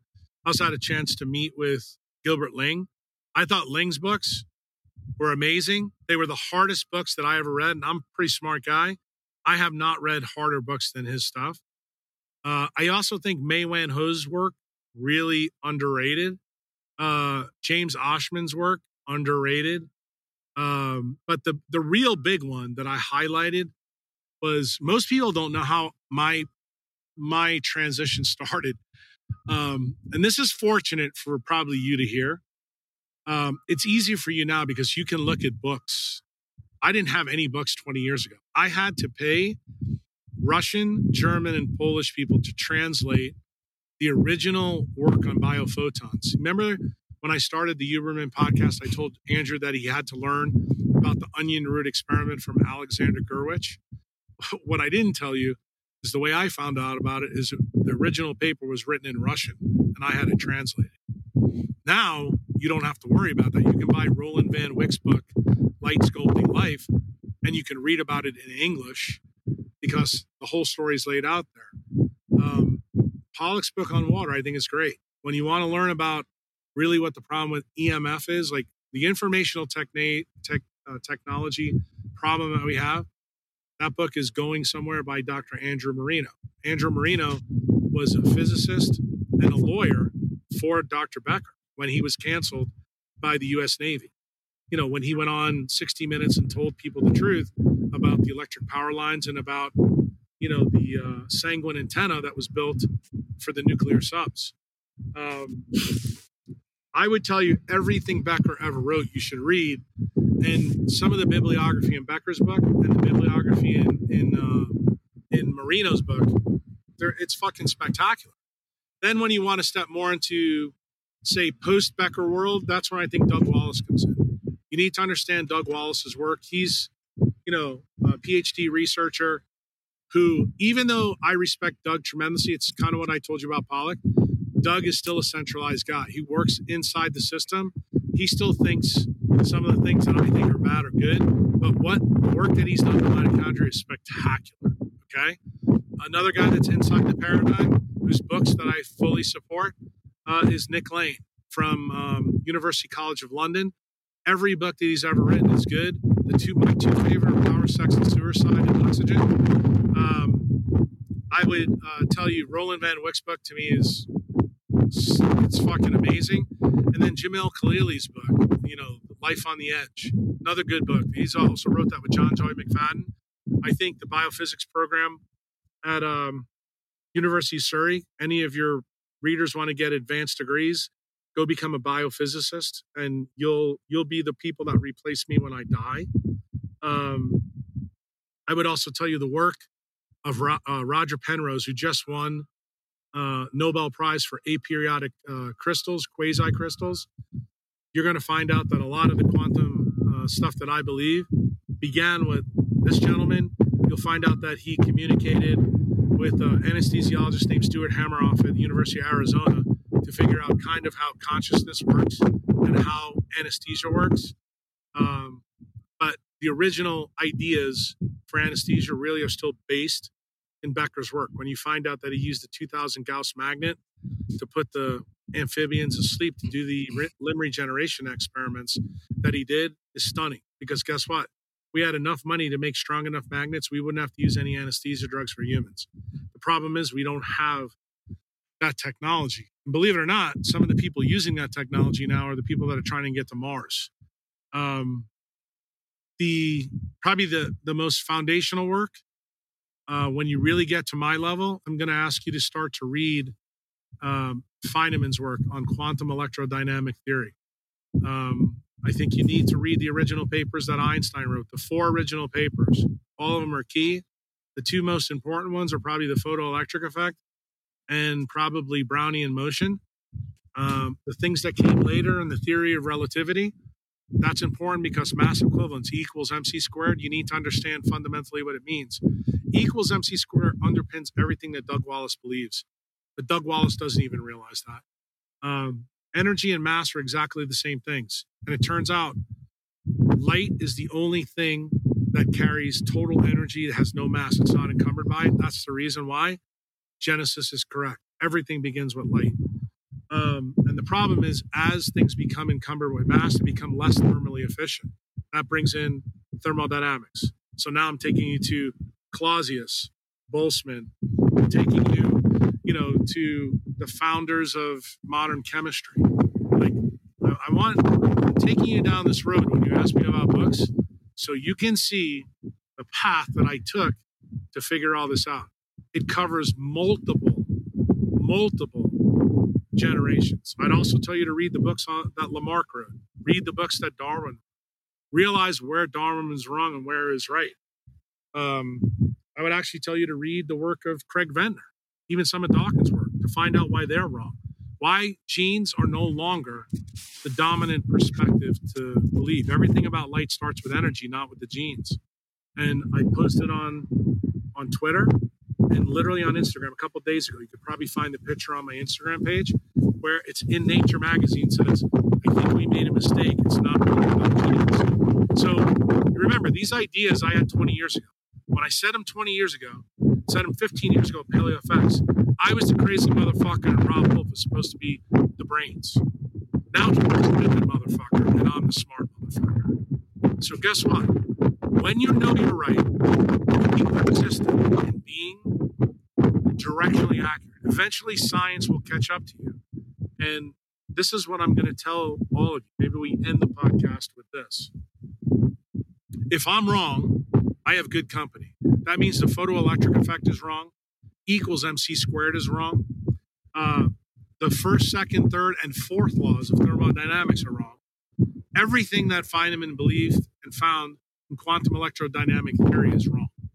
Okay? And just so everybody's clear, all of those things, all of those base equations are the fundamental beginnings of quantum mechanics. Quantum mechanics has been tested millions of times and never been found to be incorrect, not only on Earth, but on Pluto, Andromeda, and anywhere the Hubble telescope can look for light. I want you to think about that. That tells you the infinite range and power of these ideas. And it turns out infinite range and power doesn't come from Jack Kruse.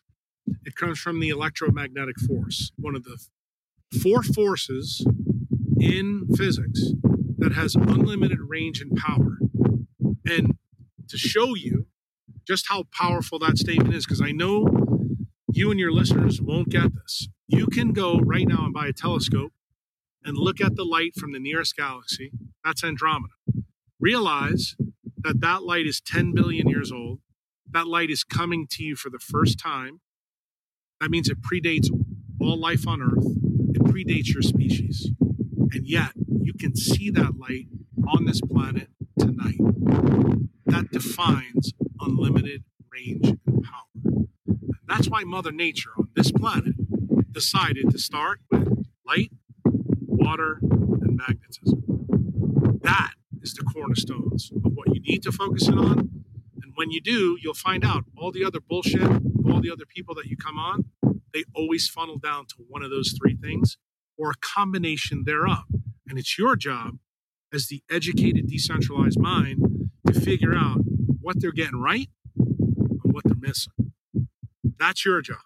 My job is to be the guide to let you know that there's other information behind that curtain. don't assume the wizard that's on the podcast is correct.